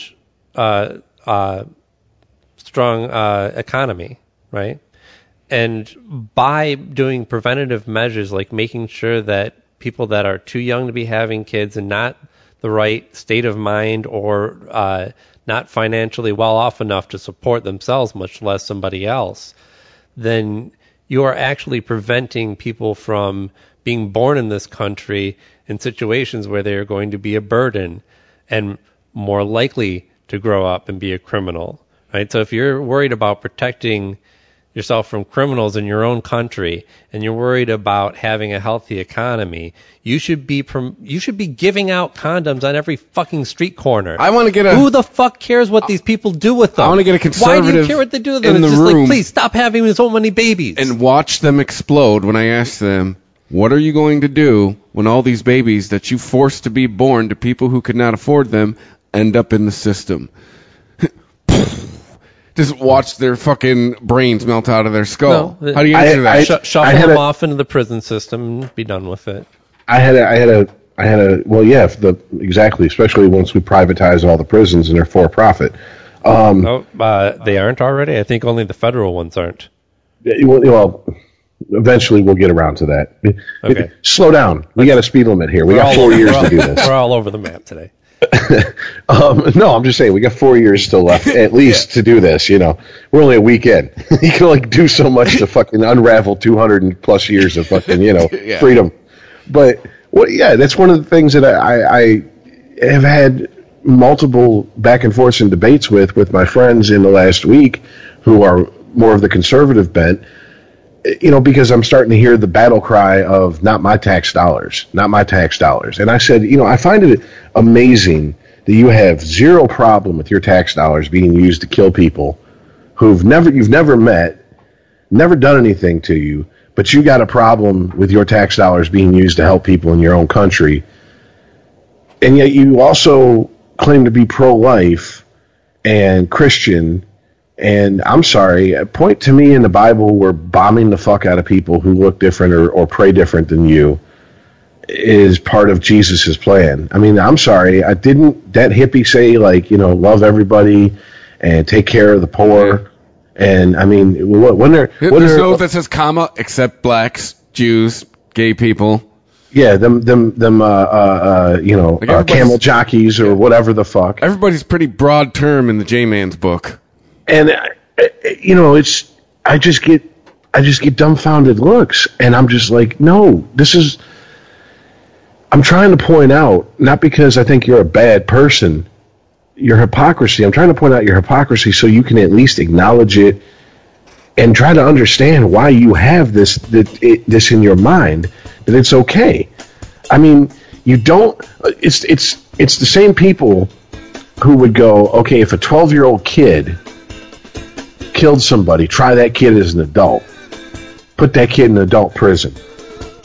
But yet, okay, well, if a 12-year-old knows what they're doing enough to where if they kill someone, they're tried as an adult, then I guess you're against statutory rape laws, right? Like, so, I mean, if a 12-year-old's an adult and they can kill somebody and be thrown into an adult prison with lifers who are going to do, God knows what to a 12-year-old in the prison, I guess a 15-year-old girl and an 18-year-old guy can make up their mind whether they want to have sex or not. Oh, no, that's different. Well, is it really different? Because which one is more harmful to other people? 2 kids in high school having sex or a 12-year-old killing somebody? I mean, you pick and choose your battles here. Depends what state you ask that question in. Well, and don't ask that question in Texas. That's the ironic part. Because if you go down to some parts of the Deep South, their statutory rape laws are, I mean, we would consider, like, you can get married at 14 with parents' permission. And I'm like, whoa, wait, really? You can marry your daughter off at 14 still? I mean, do you get a dowry with that? I mean, it's... Let me just throw some facts out here that I just looked up. I'm not trying to shut on anyone's point. Actually, Trump's America now. You can't just go throwing these facts out there these anymore. Might be alternative facts. I might be reading. We've talked about facts and science. Whoa! You talk about slow down. This does reference a Huffington Post investigation. It's a lot so Obama. It could be fake news. Not sure. You are fake news. So, but I apparently I thought that the privately owned prisons in this country were more widespread than they actually are. I was curious enough to look up the numbers. Turns out that I'm not sure how it breaks down per prison, but if you look at the total number of inmates, 1.6 million, by the way, 25% of the world's total jailed population is in the U.S., and we only represent 5% of the total world's population as a country. America. Jim Jeffries has a bit on that. 1.6 million are the total number of prisoners in the U.S. 128,000 and some change are in privately owned prisons. So that's actually less than 10. What is that? Like 9% maybe? So it's somewhere around there. 8% maybe. It's 1 in 10. It's less than 8. It's less than 10%. I know that much math off the top of my head without having to reach for a calculator. 27,000 in federal facilities, federal privately managed, I should say. 27,000, almost 28,000 in federal privately managed facilities. Yeah, Jeffries has a bit that... It's definitely a growing business, though. He talks about, he's from Australia, obviously, and he talks about how people are always talking about from here that they love their freedom. Free. He's like, you guys get, for someone who loves freedom, you have the least free population on the planet. You sure do find a lot of ways to jail people. Yeah. And if anyone's listening and they're bristling at any of these facts or the raw data, the numbers being put at you, think about this. China has less of their percentage of their population. China now. The big bad boogeyman. I do have to counter you on that, though. While they probably do have less things that they could put you in jail for, almost all of those crimes are being put to death. They don't really house prisoners. But you're either a productive member of society or you're waiting to die. You are not. Yeah. Okay, well, if we're going to go down that road, then the American version of that is instead of putting you to death at the rate China does, just rot on the tax payers' dime. We incarcerate you, and then you have to include everybody that's on paper still. Everybody that is some way involved in the system, whether it be through probation, parole. I mean, something as simple as driving and forgetting to renew your driver's license and getting a ticket for it could get you on probation if you can't pay the fine when you walk in front of the judge. You are looking at 6 months of reporting probation, to where if you miss a date, a payment, you're going to jail. That is ridiculous. That is not a crime that is jail worthy. All right. I mean, and we're right. I think we all can agree. We don't even need to go into it. Look at the drug laws, and then we can just leave it at that. All right. But I mean, look at drug laws versus drunk driving penalties. If you really want to get into it too, as fucked up as the drug laws are is one of the main reasons why Obama deported so many people. But we can get into that later. There are a lot of people who got like busted. The example that was used, at least, was a chick who got busted at a rave with a couple pills in her pocket. Mm-hmm. She was here on a student visa, and we said, "Get the fuck out." Yeah, but he also released the largest number of prisoners that were in for minor drug charges. Nonviolent, yeah. Nonviolent, yeah. Yeah, I mean, he righted some wrongs, I guess, but I mean, that's one of the main reasons why he was shipping so many people out of here. Not defending the man's actions, just saying it was one of the... That's how it is. No, right? You want to speak out against, like, stop and frisk? But yeah, what's the feds doing in this case? They're stopping and frisking somebody, finding drugs, and kicking them out of the country, right? Well, I mean, the feds didn't stop and frisk. Like, Rave got busted, she got arrested, and the feds went, "Oh, hey, we noticed you got in trouble for drugs. Leave." Right. I mean, okay, so she was trespassing. I mean... No, she was here on a visa, and they revoked her visa after she got convicted. No, I hear you, but this is it's only one step removed from that person hanging out on the corner with a few people and them rolling up and being like, "What's going on here? All right, up against the wall." Like, yes, it's their job to, prosecute crimes, but a bunch of kids trespassing, in most cases, I've been to a lot of raves that have been busted up. Well, the charge wasn't trespassing. It was you had like 4 pills of ecstasy or something or whatever, or Molly or whatever the kids fun call it nowadays. No, I'm talking about your probable cause as a police officer. I'm sorry. They weren't there looking for that chick selling drugs or having drugs on her, right? They were there to bust up a rave, and the only thing you really have on somebody who's at a rave is trespassing, unless you do find some drugs on them. So that's stop and frisk. You got caught doing something wrong. So this wasn't them looking for somebody that was an illegal immigrant that they thought, or even a legal immigrant rather. She had a visa, right? Yes. So this wasn't them looking for somebody that was on a visa that might be up to no good. This was them getting swept up in a random procedure of busting up a rave. All right, we get it. You give Barry a world's greatest president mug. No. I'm saying the opposite. I'm saying, like, if you want to speak out about this type of behavior of, cops in New York pulling people over, patting them down for weed, getting them, into the system that way, it's the same type of behavior when, that they just did to that girl. Like, they didn't go and seek her out. She got roped up in a random procedure. That's what I think. Got booted. I think that's you and I disagree, because in my opinion, I would to rave or two, and you are well aware that, hey man, we may not all exactly be here legally. Like, to be getting caught doing something wrong, that has nothing to do with it. Stop and frisk. No, that has nothing to do with it, though.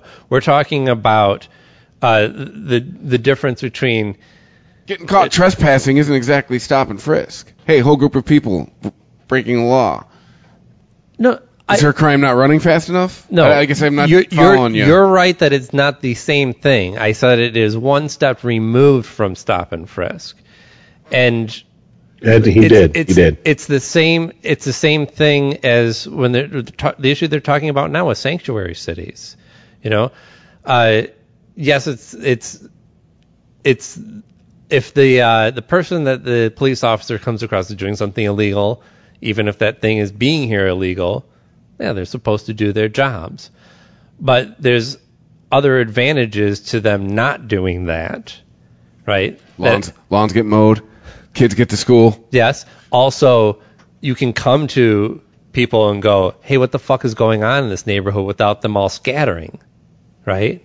You can maybe actually talk to your community. as well. And be able to There's do another big advantage. police work. Yes. Instead of being frozen out. I mean, too, especially with the growing Arabic and Muslim threats, you totally want that. So I'm merely trying to point out the hypocrisy of him taking this girl that gets swept up randomly, getting involved with a ridiculous recreational drug, and deporting her because of that, yet would support somebody that was a sanctuary city that was trying to, stop people from being deported based on random investigations that weren't involved in looking for illegal immigrants, right? Well, it's the same situation. I know that this person was trespassing, right? And this person wasn't, but it's really the same situation. But it's also sometimes you got to explain it a little better.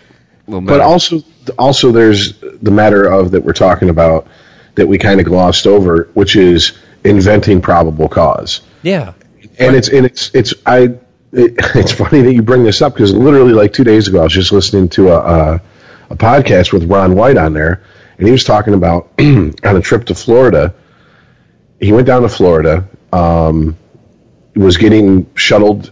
I believe it was to the airport, and so of course he's in like a limo or like a shuttle car or whatever the fuck, and he gets pulled over, and they get pulled over basically at the airport. And the police in Florida, I believe he said Winter Park, said, hey, look, we've had a report that there's drugs on this plane. And Ron White was like, I'm not on that plane. I don't care what you do. Well, it's a private plane, and it's, you chartered it. Well, I'm not on that plane. I don't care what you do. Well, can we search it? And he's like, it's not my plane. And basically they went back and forth, and until finally someone who was high up enough who owned the plane said, no, you can't search it with it. Do you have a warrant? I know my rights. Sorry. Right. And they said, okay, well, we're just going to walk the dog around the plane. So they walked the dog around the plane. Dog didn't signal. Well, then they come up to Ron White, and they said, can we search you? And he's like, no, because I know my rights, and you have no probable cause to search me. We're going to walk the dog around you. And it's like they're inventing probable cause. Yes. Okay, you are doing a search, but instead of doing it by yourself with your own two hands, you're doing it with an animal. It's still a search. And you still have no legal right under the Fourth Amendment to search him. Okay, right. The tip wasn't that he had drugs on him. The tip was the plane had drugs on it. Now, because it's Ron White, he was like, they said the dog signaled, and they said, do you have any drugs on you? And he said no, and then they searched his stuff, and they found literally 7/8 of a gram of weed. And he's like, now, to me, if I have 7/8 of a gram, was called in for, I'm sure. Yeah. He goes, if I have 7/8 of a gram of weed, I don't have weed. Yeah, I remember stand up. He's like, I'm out of marijuana. I have 7/8 of a gram of weed. He's like, so I just told him I didn't have any because that's not weed, that's shake. It's keef, and they arrested him. And they put him in county for it. And I'm just sitting there and I'm going, I remember living in Florida and driving on I-4 and being pulled over and cops going, can we search your truck? And I'd go, well, what probable cause do you have? And they say, oh, you want to be a smart ass? You think you're a little mini lawyer? And I'm like, no, I'm asking about... I'm not even being a dick with this is well before cell phones where it had cameras, but I'm not even being a dick whipping out my phone going, I know my rights, I won't roll my window down all the way. You have your job, officer. I have mine. Yes, what is your being problem? A responsible free citizen, so what's going on here? Let me in on it. And basically the response I got the one time that it really got ugly was, okay, well, basically we're going to detain you because you're refusing to comply with my orders. And I'm like, well, wait a minute, that'd be resisting arrest. But, I didn't say that because I didn't want to give him any more fuel for the fire. Right. And he was like, and because you're on the I-4 corridor, the cocaine corridor, we're going to have a warrant here in an hour, and we're going to tear apart this truck, and we're going to rip it apart and leave it on the side of the road. And if we find anything, you go to jail. If we don't find anything, you get 24 hours to put your vehicle back together and move it, or else we're going to impound it at your cost. And I was like, search the truck. Like I just gave up my rights because I didn't have the money to get a car out of impound that had been literally torn apart on the side of I-4. Yes. right there. Now, if I had Ron What type money, they'd try to tear my car apart. Right. I'd leave it. Just walk away. Go buy a new one. This car belongs to Hertz. Good luck. Exactly. I paid the extra $10 for the insurance per day. Rip that motherfucker apart. But I mean, this is the way we make laws, and I'm not saying this is the police's only job when it comes to those laws that we make about, we have laws and rights, but they find ways to circumvent those fucking rights. And basically it boils down to how much are you willing to pay monetarily for your rights. I mean, Hunter S. Thompson, there was a documentary made about, they accused him of drunk driving, and he spent, I believe it was upwards of $500,000 in Woody Creek, Colorado. And I mean, basically, the budget for their prosecutor for the entire year, he equaled it. Just to fucking prove that he wasn't driving drunk. And when people asked him at the end of the trial, why'd you do it? He said, because I can afford to. I can afford to be a thorn in their fucking side. Right. Most people can't. When everyone was talking about Making a Murderer, did you watch that on Netflix? Mm-hmm. Yeah. So everyone's having this huge conversation about did he or didn't he? And I'm thinking, what, get a fair trial? Because that's the only question here. I mean, it should be more about, like, did he or didn't cops. he? Didn't I don't know. From what I I've wasn't seen, there. I'm halfway through it. So far, all the improprieties I've seen come from the law enforcement, if you ask me. Right. I don't know if he did it or not. That doesn't even matter to me in this story. Like, yes, somebody died, and if he was responsible, sure, I'd want him to face the consequences. The cops had an agenda. He did not have a fair trial. Yeah, and there's nothing fair about what I've seen so far. I think that was the bigger message of the show that was lost on most people. They looked at this as one exceptional story of a loser who just seems to have really bad luck and a local sheriff with an agenda, right? And really what they're saying is the legal system in this country is fucked. And unless you got enough money, then it's fine. Right. You either have to have enough money to buy yourself out of it, or have the right people on your side. And God forbid if you have the right people on the opposite side of you, you're fucked no matter what. I'll tell this story because based on their opinion. Right? I'll tell this story because my buddy who went through it is dead, and it's a simple story. And I believe that probably most of us who are male, who between this podcast and whoever's listening, it could have been us. It's one of those by the grace of God, there goes us type stories. He was 19 years old. His girlfriend, he met her in high school. She was 15 when they met. He turned 19. She was still 15. She turned 16 in a couple weeks. They got caught fooling around in Redford, Michigan, in a car that was parked in front of a house.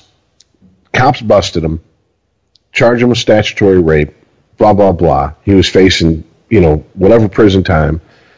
His family went out and for $4,000, flat fee, hired a lawyer. Lawyer went in, did whatever, this was his point of view until he talked to his lawyer. He's like, literally, the lawyer met with me, asked me what happened. I told him what happened. That was it. He never asked me any more questions. He just wrote some things down on a pad, and he said, okay, well, I'm going to do my best for you. Lawyer met with the judge and the prosecutor in the judge's chambers, came out, and he had a plea deal. And I asked him, I said, well, how the fuck did that happen where he didn't even ask you if you wanted a plea deal? And basically what it was is his family knew to hire the lawyer who was friends with the prosecutor and the judge. That's why the lawyer took the case. That's why the lawyer, it was a flat fee paid to the lawyer, because there was going to be no billing hours, because it wasn't going to be a trial. Right? That lawyer made out like a bandit. He probably did maybe 16 hours worth of work on it, if that. And this was, by the way, 25 years ago. And that's how he ended up with like just 6 months probation. I have another friend that happened to almost the exact same thing. He ended up doing 9 months because his family didn't have the money to hire the fucking lawyer. I mean, this is This is shit that it's like, this is justice? This is justice is blind and everybody's treated equally? Fuck no, it's not. And this is, I look at the court system, I look at the legal system, I look at the police, and I go, why the fuck would anybody ever cooperate with them once they put the handcuffs on you?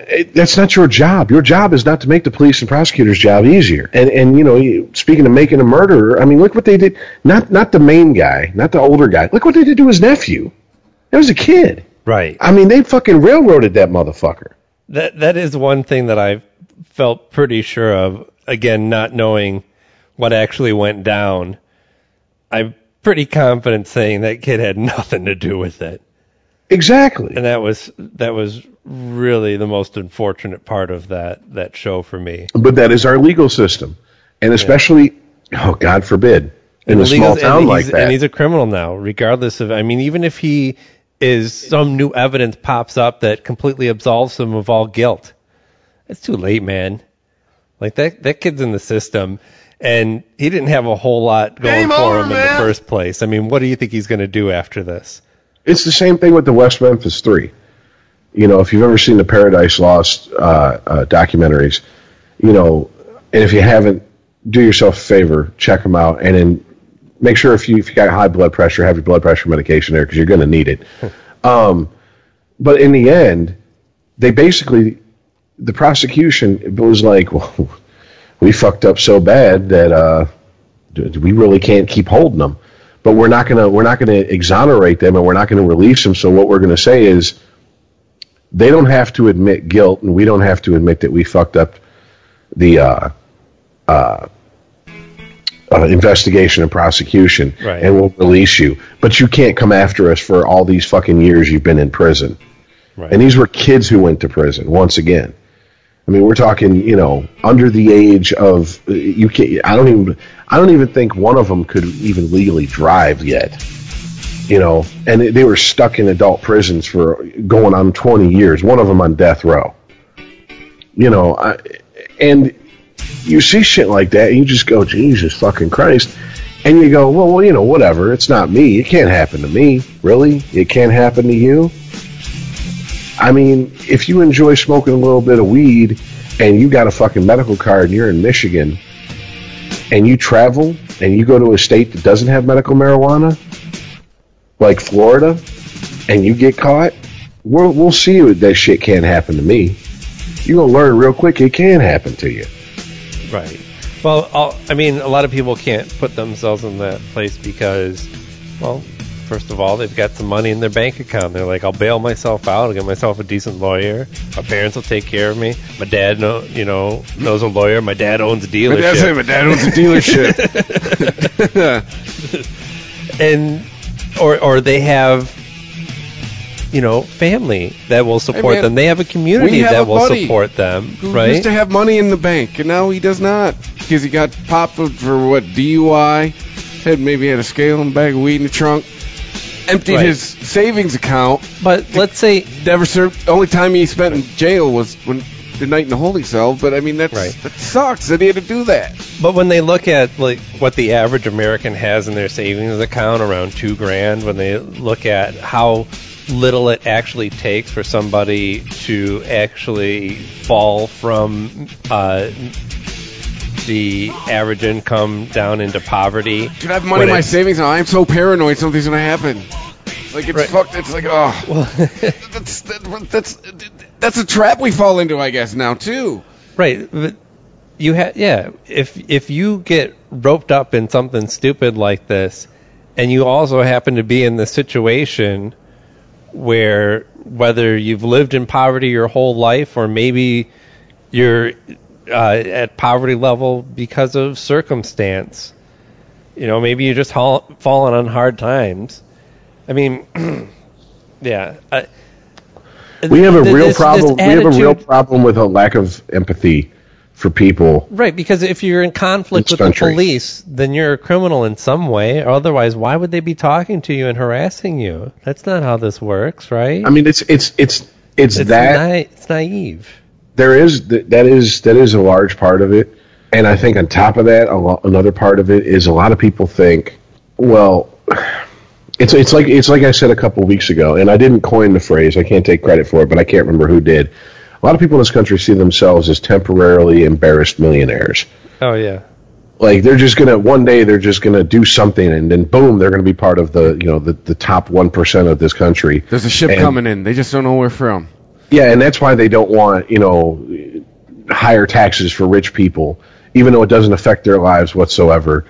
In their mind, until they're in that tax bracket, a lot of people think, well, you can't get railroaded. You have to be doing something wrong.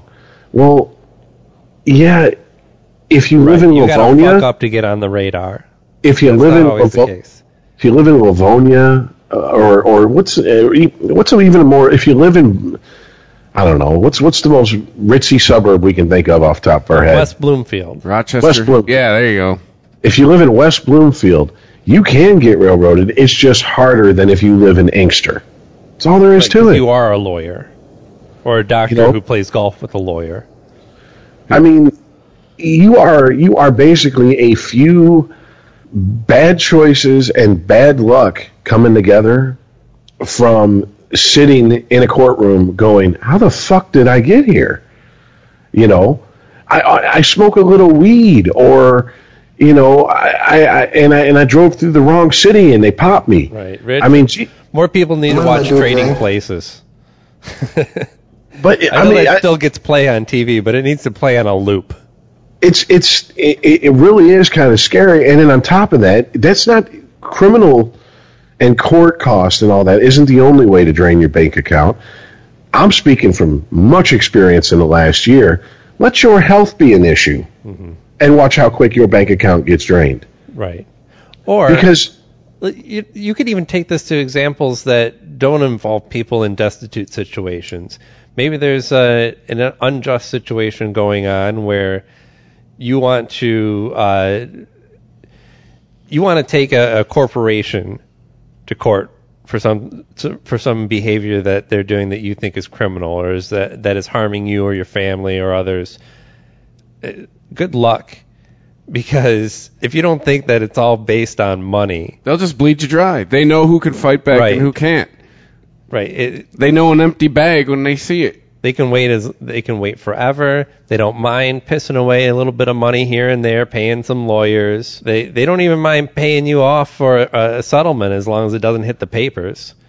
What was what is it? Leah Remini yesterday was saying that's what Scientology. That's what Scientology does to every normal day people who leave Scientology. They just go, we'll lawyer her up, and eventually they'll run out of money, and we win. Unless you manage to get a world-class lawyer and get a lot of media press and get people support for this, and therefore a lot of negative press for the corporation, only then will enough pressure be applied for somebody to get what they might deserve as a settlement, or possibly even win a case. But everything outside of that, there's no chance in hell of success. No, it's the, and I know I use it as an example quite a lot, but it's the truth. It's the same thing with the narrator in Fight Club and his job. My job is I work for a major auto corporation. Is there a defect in one of our products, and it causes death? Okay, well, what's going to cost us less? Is it an out-of-court settlement, or is it a recall? And whatever costs less, we go with. I mean, people go, oh, that's a movie. No, that's reality, man. That's all the time. That's called Takata, motherfucker. You don't think that shit's real? Look at that big airbag recall. I had a Honda that they were sending me letters saying, hey, turns out if your airbag it expands like it should, it might also spew out lots of metal shards that could cut or kill you. So you might want to do something about that. Now, people, I know at least one head of that corporation is going to jail, and they're looking at prosecuting others for that because they found evidence that they knew about that shit. And this is, people have been maimed and killed because of this airbag defect. It's not even just that it doesn't save your life in the instance of a crash. It may actually take your life. Kind of going the other way there, airbag. Right. Thank you. Could I just have no airbag? Is that an option? Yeah, I know, right? I can go back to a metal dashboard and I can just die instantly from head wound. Can I have the one that doesn't shoot shrapnel directly into my face? Instead of bleeding upside down, stuck in my car, like, until I die. Well, I know we're kind of running the home stretch here, and we are, and I've got. I want to kind of end on a little bit more hopeful note because it's been such a fucking weird week.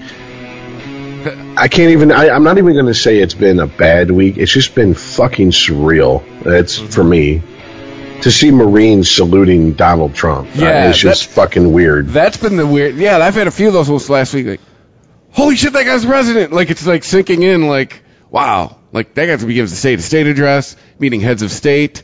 Yeah, if you go into a school right now, there's pictures of him hanging next to. Yeah, like he's in the history books. I'm still wrapping my brain around that. Presidents. Yeah, he's number 45.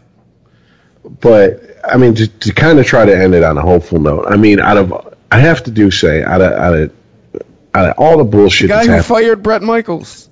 Out of all the bullshit that's happened this previous week, the one thing that gives me some sort of spark of hope is that as much as we went back and forth about the Women's March or whatever, and by the way, I just want to say, Aaron, I'm sorry if I came at you hard. No, please don't apologize. Rich, just shut the fuck up now. Okay, just go on with your point.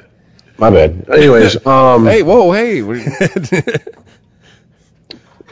It gives me hope to see people actually getting together and going, all right, how do we, the talk is, okay, we have a guy we now have a president who it's pass fail.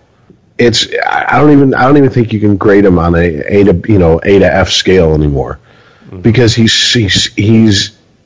just extremes. It's either all or nothing. He deals in absolutes, even more so than Bush. I mean, when I have liberal friends just pining away for the days of George W. I know. Yeah. Did you guys see Aziz Ansari's monologue on SNL? I did not. That's what it ended with. I heard about that. He's him talking about W's speech about how Islam's a religion of peace and all that crap. And he's like, and then I said the thing like, the fuck's going on? 16 years ago, I'm sure this guy's a dildo.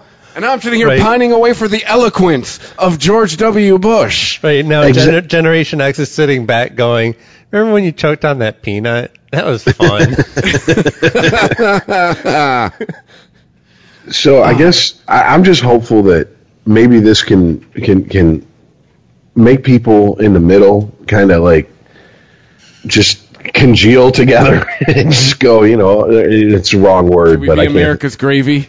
America's gravy skin. Can just go, all right, look, seriously, we can't do this anymore. We really can't. I mean, we thought George W. Bush, was an extremist, and I'm sure there's still Tea Partiers out there, wearing their tea bags and shit, who still think Obama was the Antichrist and all this shit. But honestly, we do have an extremist in the White House now. And do we really want to have this continue? Is this the precedent we want set? Right.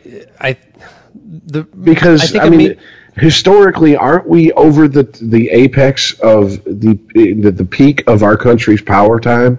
We're on the downside of that hill. If you look at empires historically. But we have a severe deficit of leaders in this country. The reason that Trump got elected is because he was the only one that presented himself as a clear leader. You may not agree with anything he had to say, but he was certainly a better leader for his people than Hillary was, and certainly we thought maybe Bernie would have a better chance, but he turns out is not the leader that we thought he was. He kind of folded in the end. Actually, not even in the end. He folded before the election. I was rather disappointed with him. But so, I mean, again, to try and carry on with your hopeful message, though, Rich, I really feel like the best thing you can do right now is, while there is a lot of chaos and a lot of nonsense going on there on both sides, if you find somebody who is speaking the truth, prop them up in any way that you can, because we've got to pull some sort of leader out of this country pretty damn soon. Yeah. If we're going to Barry. if we're going to Barry, people like put you, up, Barry. put up somebody who You're a civilian now. Right. Again, too, the criticism that you make a lot, Chris, is just complaining but not having a solution. Yeah, we're still in that complaining phase. We've got to start putting together a solution when it comes to what are we going to propose. It can't just be not Trump, right? Yeah. Well, I mean, it's good dovetail. Whatever leader we envision that we want for this country, it can't be based around not Trump. We're all doing a message of hope. I mean, it comes right into mind. We talked about upstairs. Protesters, I bag on you a lot. I love the energy. I think it's a little misdirected. Let's look to the history books. I know we bagged on Rich's brother a few weeks ago about historically, but when's the last time shit got done in this country? Right. Late 60s. Let's kind of look there. But and you're like, on social media and you have this podcast. And take and I'm some saying, messages and kind of apply them in a new school way. Like I'm definitely sympathetic to a lot of complaints that you might have about certain protesters or the lack of a certain cohesion in a movement. But yeah, like you have a voice, and even if you don't directly have, I don't have the answer. I'm not running for office or anything like that. Oh God, none of us should ever run for office. The internet, they can look up things. But find those people out there. Find the people that are speaking the truth on social media or on whatever media you consume or share wherever. This podcast. See, there you go. Share this podcast. Right. Well, there you go. If you agree with us, share this podcast. That's perfect. But you know what? Here's even better. If you don't agree with us, start your own podcast, but don't bitch about what you don't like. Propose solutions. I mean, this goes back to what I said a couple months ago. We got to start being honest in this country, and honesty is not something that we're used to anymore. We don't like it. When we ask, does this, as a country, when we go, does this dress make me look fat? The truth is, we're fat. The dress don't make us look fat. We're fat. Right. Well, okay, but to say, like, don't just complain, propose solutions, which makes sense in the same way that, like, let's say, why do you do science, right? To come up with a result. Why do you do science? Yeah, why do you do science? Because you want to figure something out. You want to come up with a definite yes or no. This happens or this doesn't happen. I wake up every day and I science for about 8 hours. Right.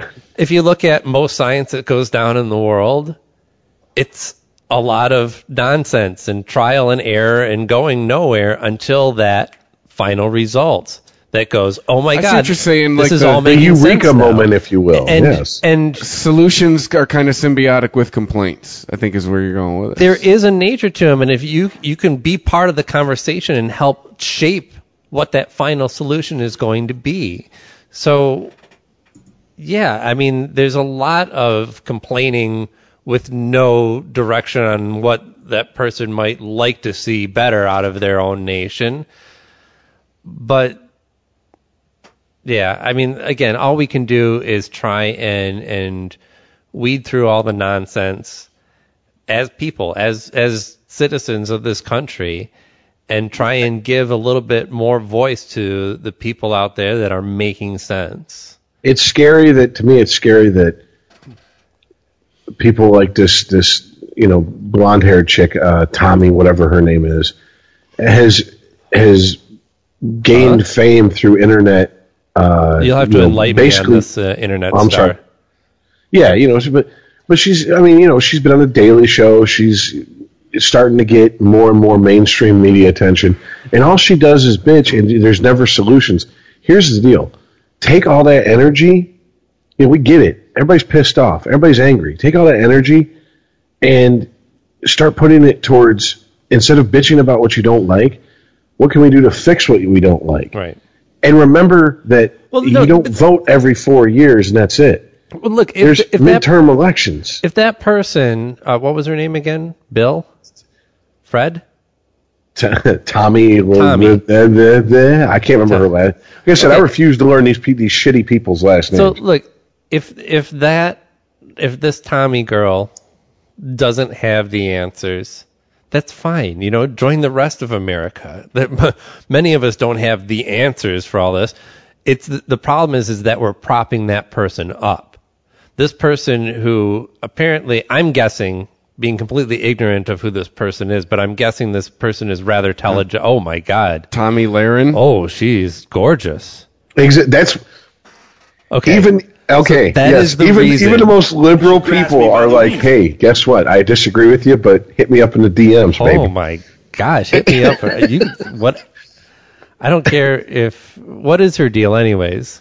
You've never heard of this broad? She's not a Trump supporter, is she? Oh God, yeah. She's like a super right winger. Well, that's fine then. I like debate. I like healthy debate. Master debate. I also like no talking during sex. Did I mention that as a rule? If we're going to talk ground rules going into this, baby. All right. But no, I'm just basically what I'm getting at is that yes, maybe I've been listening to too much Joe Rogan lately, but it seems like guys like him who go, it's easy and it's cool and it's the whatever thing to be cynical and hate filled and this is stupid and why even try, and it's cheesy and corny and everything else to have hope. But at the same time, a guy like him, here's the deal. Joe Rogan, to me, is the type of comic he is who can get up and say what he wants because no one's going to kick his ass. Like, ultimately, you don't escalate with Joe Rogan. Right. Because at a certain point, he's going to be like, what are you going to do? You will regret it. Yes, come on up here and do something and find out what happens. Joe Rogan, too, is he'll start with the brain first. But ultimately, he doesn't tear you down. I thought you were going for a freedom of speech angle here, but that's ultimately. Well, no, Joe Rogan will start by destroying you. Oh, sure. With his words, and then if he drinks enough beers, then he's gonna punch you in the face. Well, no, but what I'm saying is, I'll make sure not to argue with him then. What I'm saying is, he makes you think, but he also gives you like let's be hopeful here. Let's try to be positive. Let's do something positive. What are you doing? What are you doing to make the world a better place?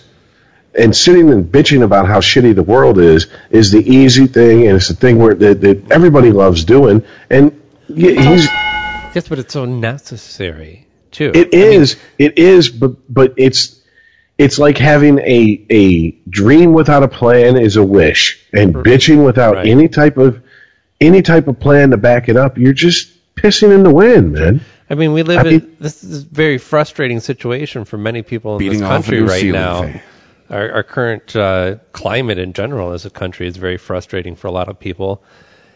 And you gotta, if you're getting on Twitter and ranting a little bit is what gets that off your chest so you can move on with your day, that's fine. No, that's venting. I'm talking about making a fucking career out of bitching. Right.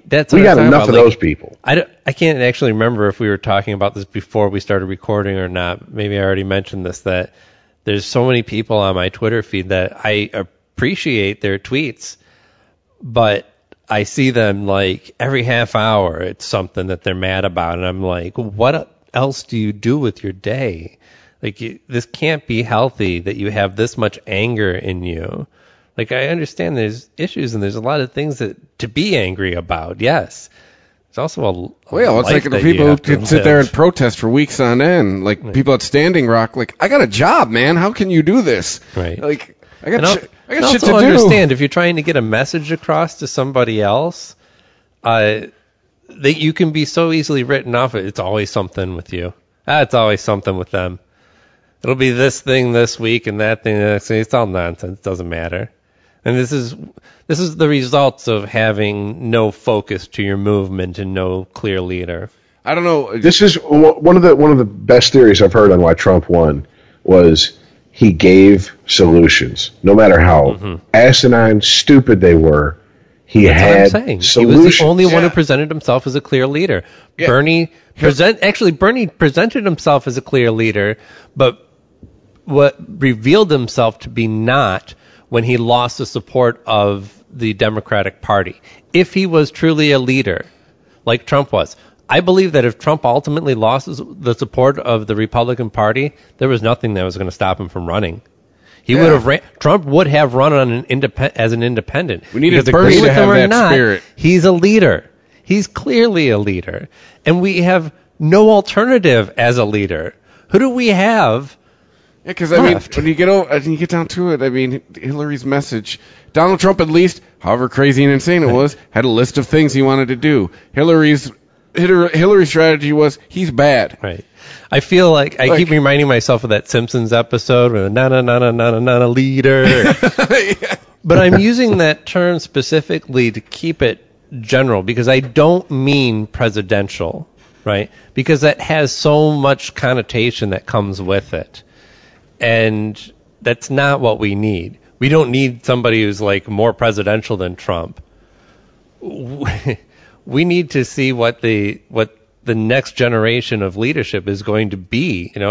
Each generation is different, and like it or not, our generation is in power right now, and it's our generation, the one that everyone's principal before they graduated said, "You guys had the least amount of school spirit and enthusiasm that I've ever seen." My senior class lost to the junior spirit week. Yeah.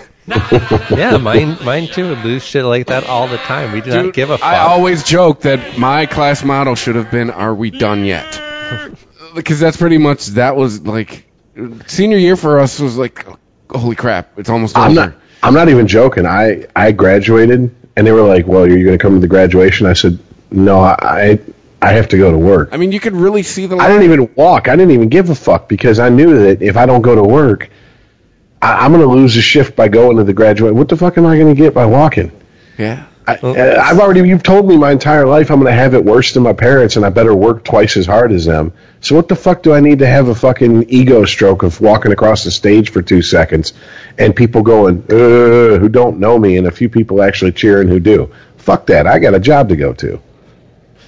Well, somebody in our generation has got to step up soon. Oh. That's the problem. We don't care. That's the thing. I know. We have made apathy a profession. Look at grunge music. No matter look at our comedians. We really have to wrap this up, but it's just so funny to me that I think it's a common message. They were like, "This is a dark show. We should not end on a dark tone," but we can't help it. We just tried to illustrate some certain bright points and things that we thought that we could do to change the direction of this country, and then we just shat all over it and said basically it's all hopeless. You can't change the system. Hey man, baby boomers, blame you. You're the I've said it before. We're the first people that were told that wasn't going to turn out for us like it was our parents. Yeah. We've just carried that cynicism with us. If Trump hasn't taught us anything, or if Trump has only taught us one thing so far, it is you can change the system. You just need apparently enough nonsense and bullshit at your back to do so. Well, it could have also taught us apathy is dangerous. Well, yeah. Apathy, complacency, dangerous things. Because now you got Trump. Merry Christmas, everybody. Just stop. We used to remember when we used to talk, half the show would be about nerd shit, movies and music. Yeah.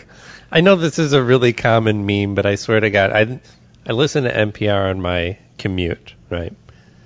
And I swear to God, every day, probably twice a day actually, you got to commute back and forth, listening to NPR, that the meme flashes in my head, and everyone's had to have seen this one by now. It's the dog sitting at the kitchen table with the coffee cup, and the house is on fire. And he's going, "This is fine." That's all I could think of. Is it Generation X?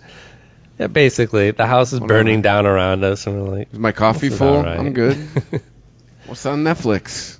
I don't know. Maybe this is the one thing we do to try to say we're doing something. But maybe not. I mean, maybe we're just moving hot air around every week. Maybe we this don't know. Is the start of the stopping of the "this is fine" generation. Maybe this is When we actually start doing something. Hey, do you want to get people's attention? Maybe this is when we actually end the podcast for now. Get people's attention, turn off the internet. We'll see everybody next week. Millennials can't get it to them online. Shit might change. There you go. All right. Well, all right. Thank you for listening, liking, and sharing. Yeah, I know, right? I can't. Hey, if you woke up tomorrow, it's a win. Put that in the win column. All right? Yeah. So thanks for listening, liking, sharing, all that fun, happy horse shit. We're on track again. Another best month ever for everybody. So thank you for that. Adam, they can hit up our website and stream us now, actually, too, right? ChristopherMedia.net. There's no other way. There's no other place you need to go, because you can subscribe through iTunes and Android, whatever platform you got there to the podcast. You can listen streaming. Stream, yeah. Yeah? It streams like the 3 most current episodes, right? Yes, right now, as of when we are recording. Not that everything else isn't available. All our archives are open. Well, yeah, because then you go on the page, you can get to everything for going all the way back now. How many years has it been? We got 3. We're over the 2.5 year mark. Staking our claim in this podcast shit. The people email me and ask me for advice. There you go. You must be doing something right. Yeah, I know. If you met me in person, you might not be asking me advice. It's like I told my brother. He's like, well, how do I do it? I'm like, you just do it. Yeah. You just do it. That's pretty much what I've told everyone, too. It's like, what do you recommend? Do it. Yeah. Don't think too much about it and just do it. Yeah. You have to have something. If you're not, But the website. Yeah. The Amazon banner. Because, too, at the website, too, you can even share on the social media platforms. So, you don't need straight from the website. You got the Amazon banner. You click, you bookmark it. Wheel piece. I think those are, the 2 most effective things would probably be like sharing it on your Twitter or Facebook, or rating us on iTunes or whatever platform you listen to us on. Yeah, you give us 5 stars. We even got a thing that says rate us. You click on the banner, boom. Those are the 2 most effective non-monetary forms of support. Yeah. But too, you good old fashioned. Here's some money. You click on PayPal. That too. Or you click on the donate button, which uses PayPal. So it's all secure and all that fun stuff. So, till week 1.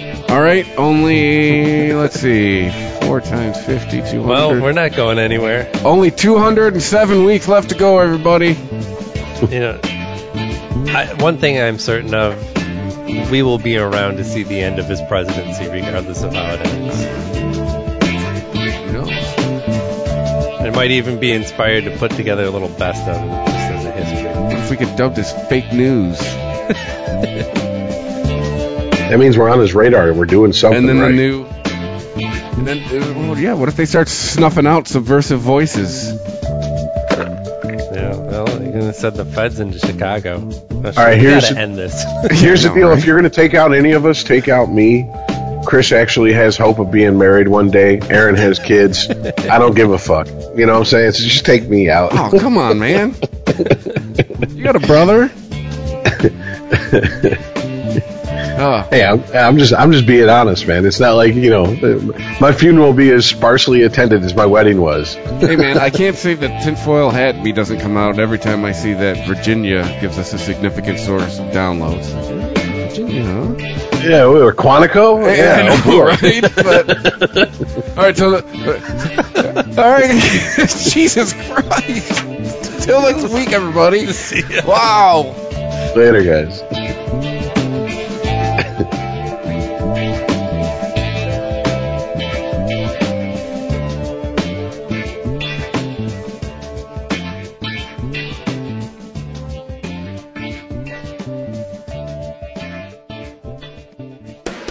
If you enjoy this show and want more people to know about it, head on over to iTunes, leave a comment, and rate it 5 stars. Make sure you like and share us on Facebook, and don't forget to follow us on Twitter. Just search for Christopher Media. Thank you in advance for supporting Christopher Media by clicking on the PayPal button and by clicking through to all the sponsors who support ChristopherMedia.net. Most importantly, we would like to take the time to extend an extra special thanks to you. Christopher Media could not exist without your support. Thank you for visiting ChristopherMedia.net, and thank you for listening.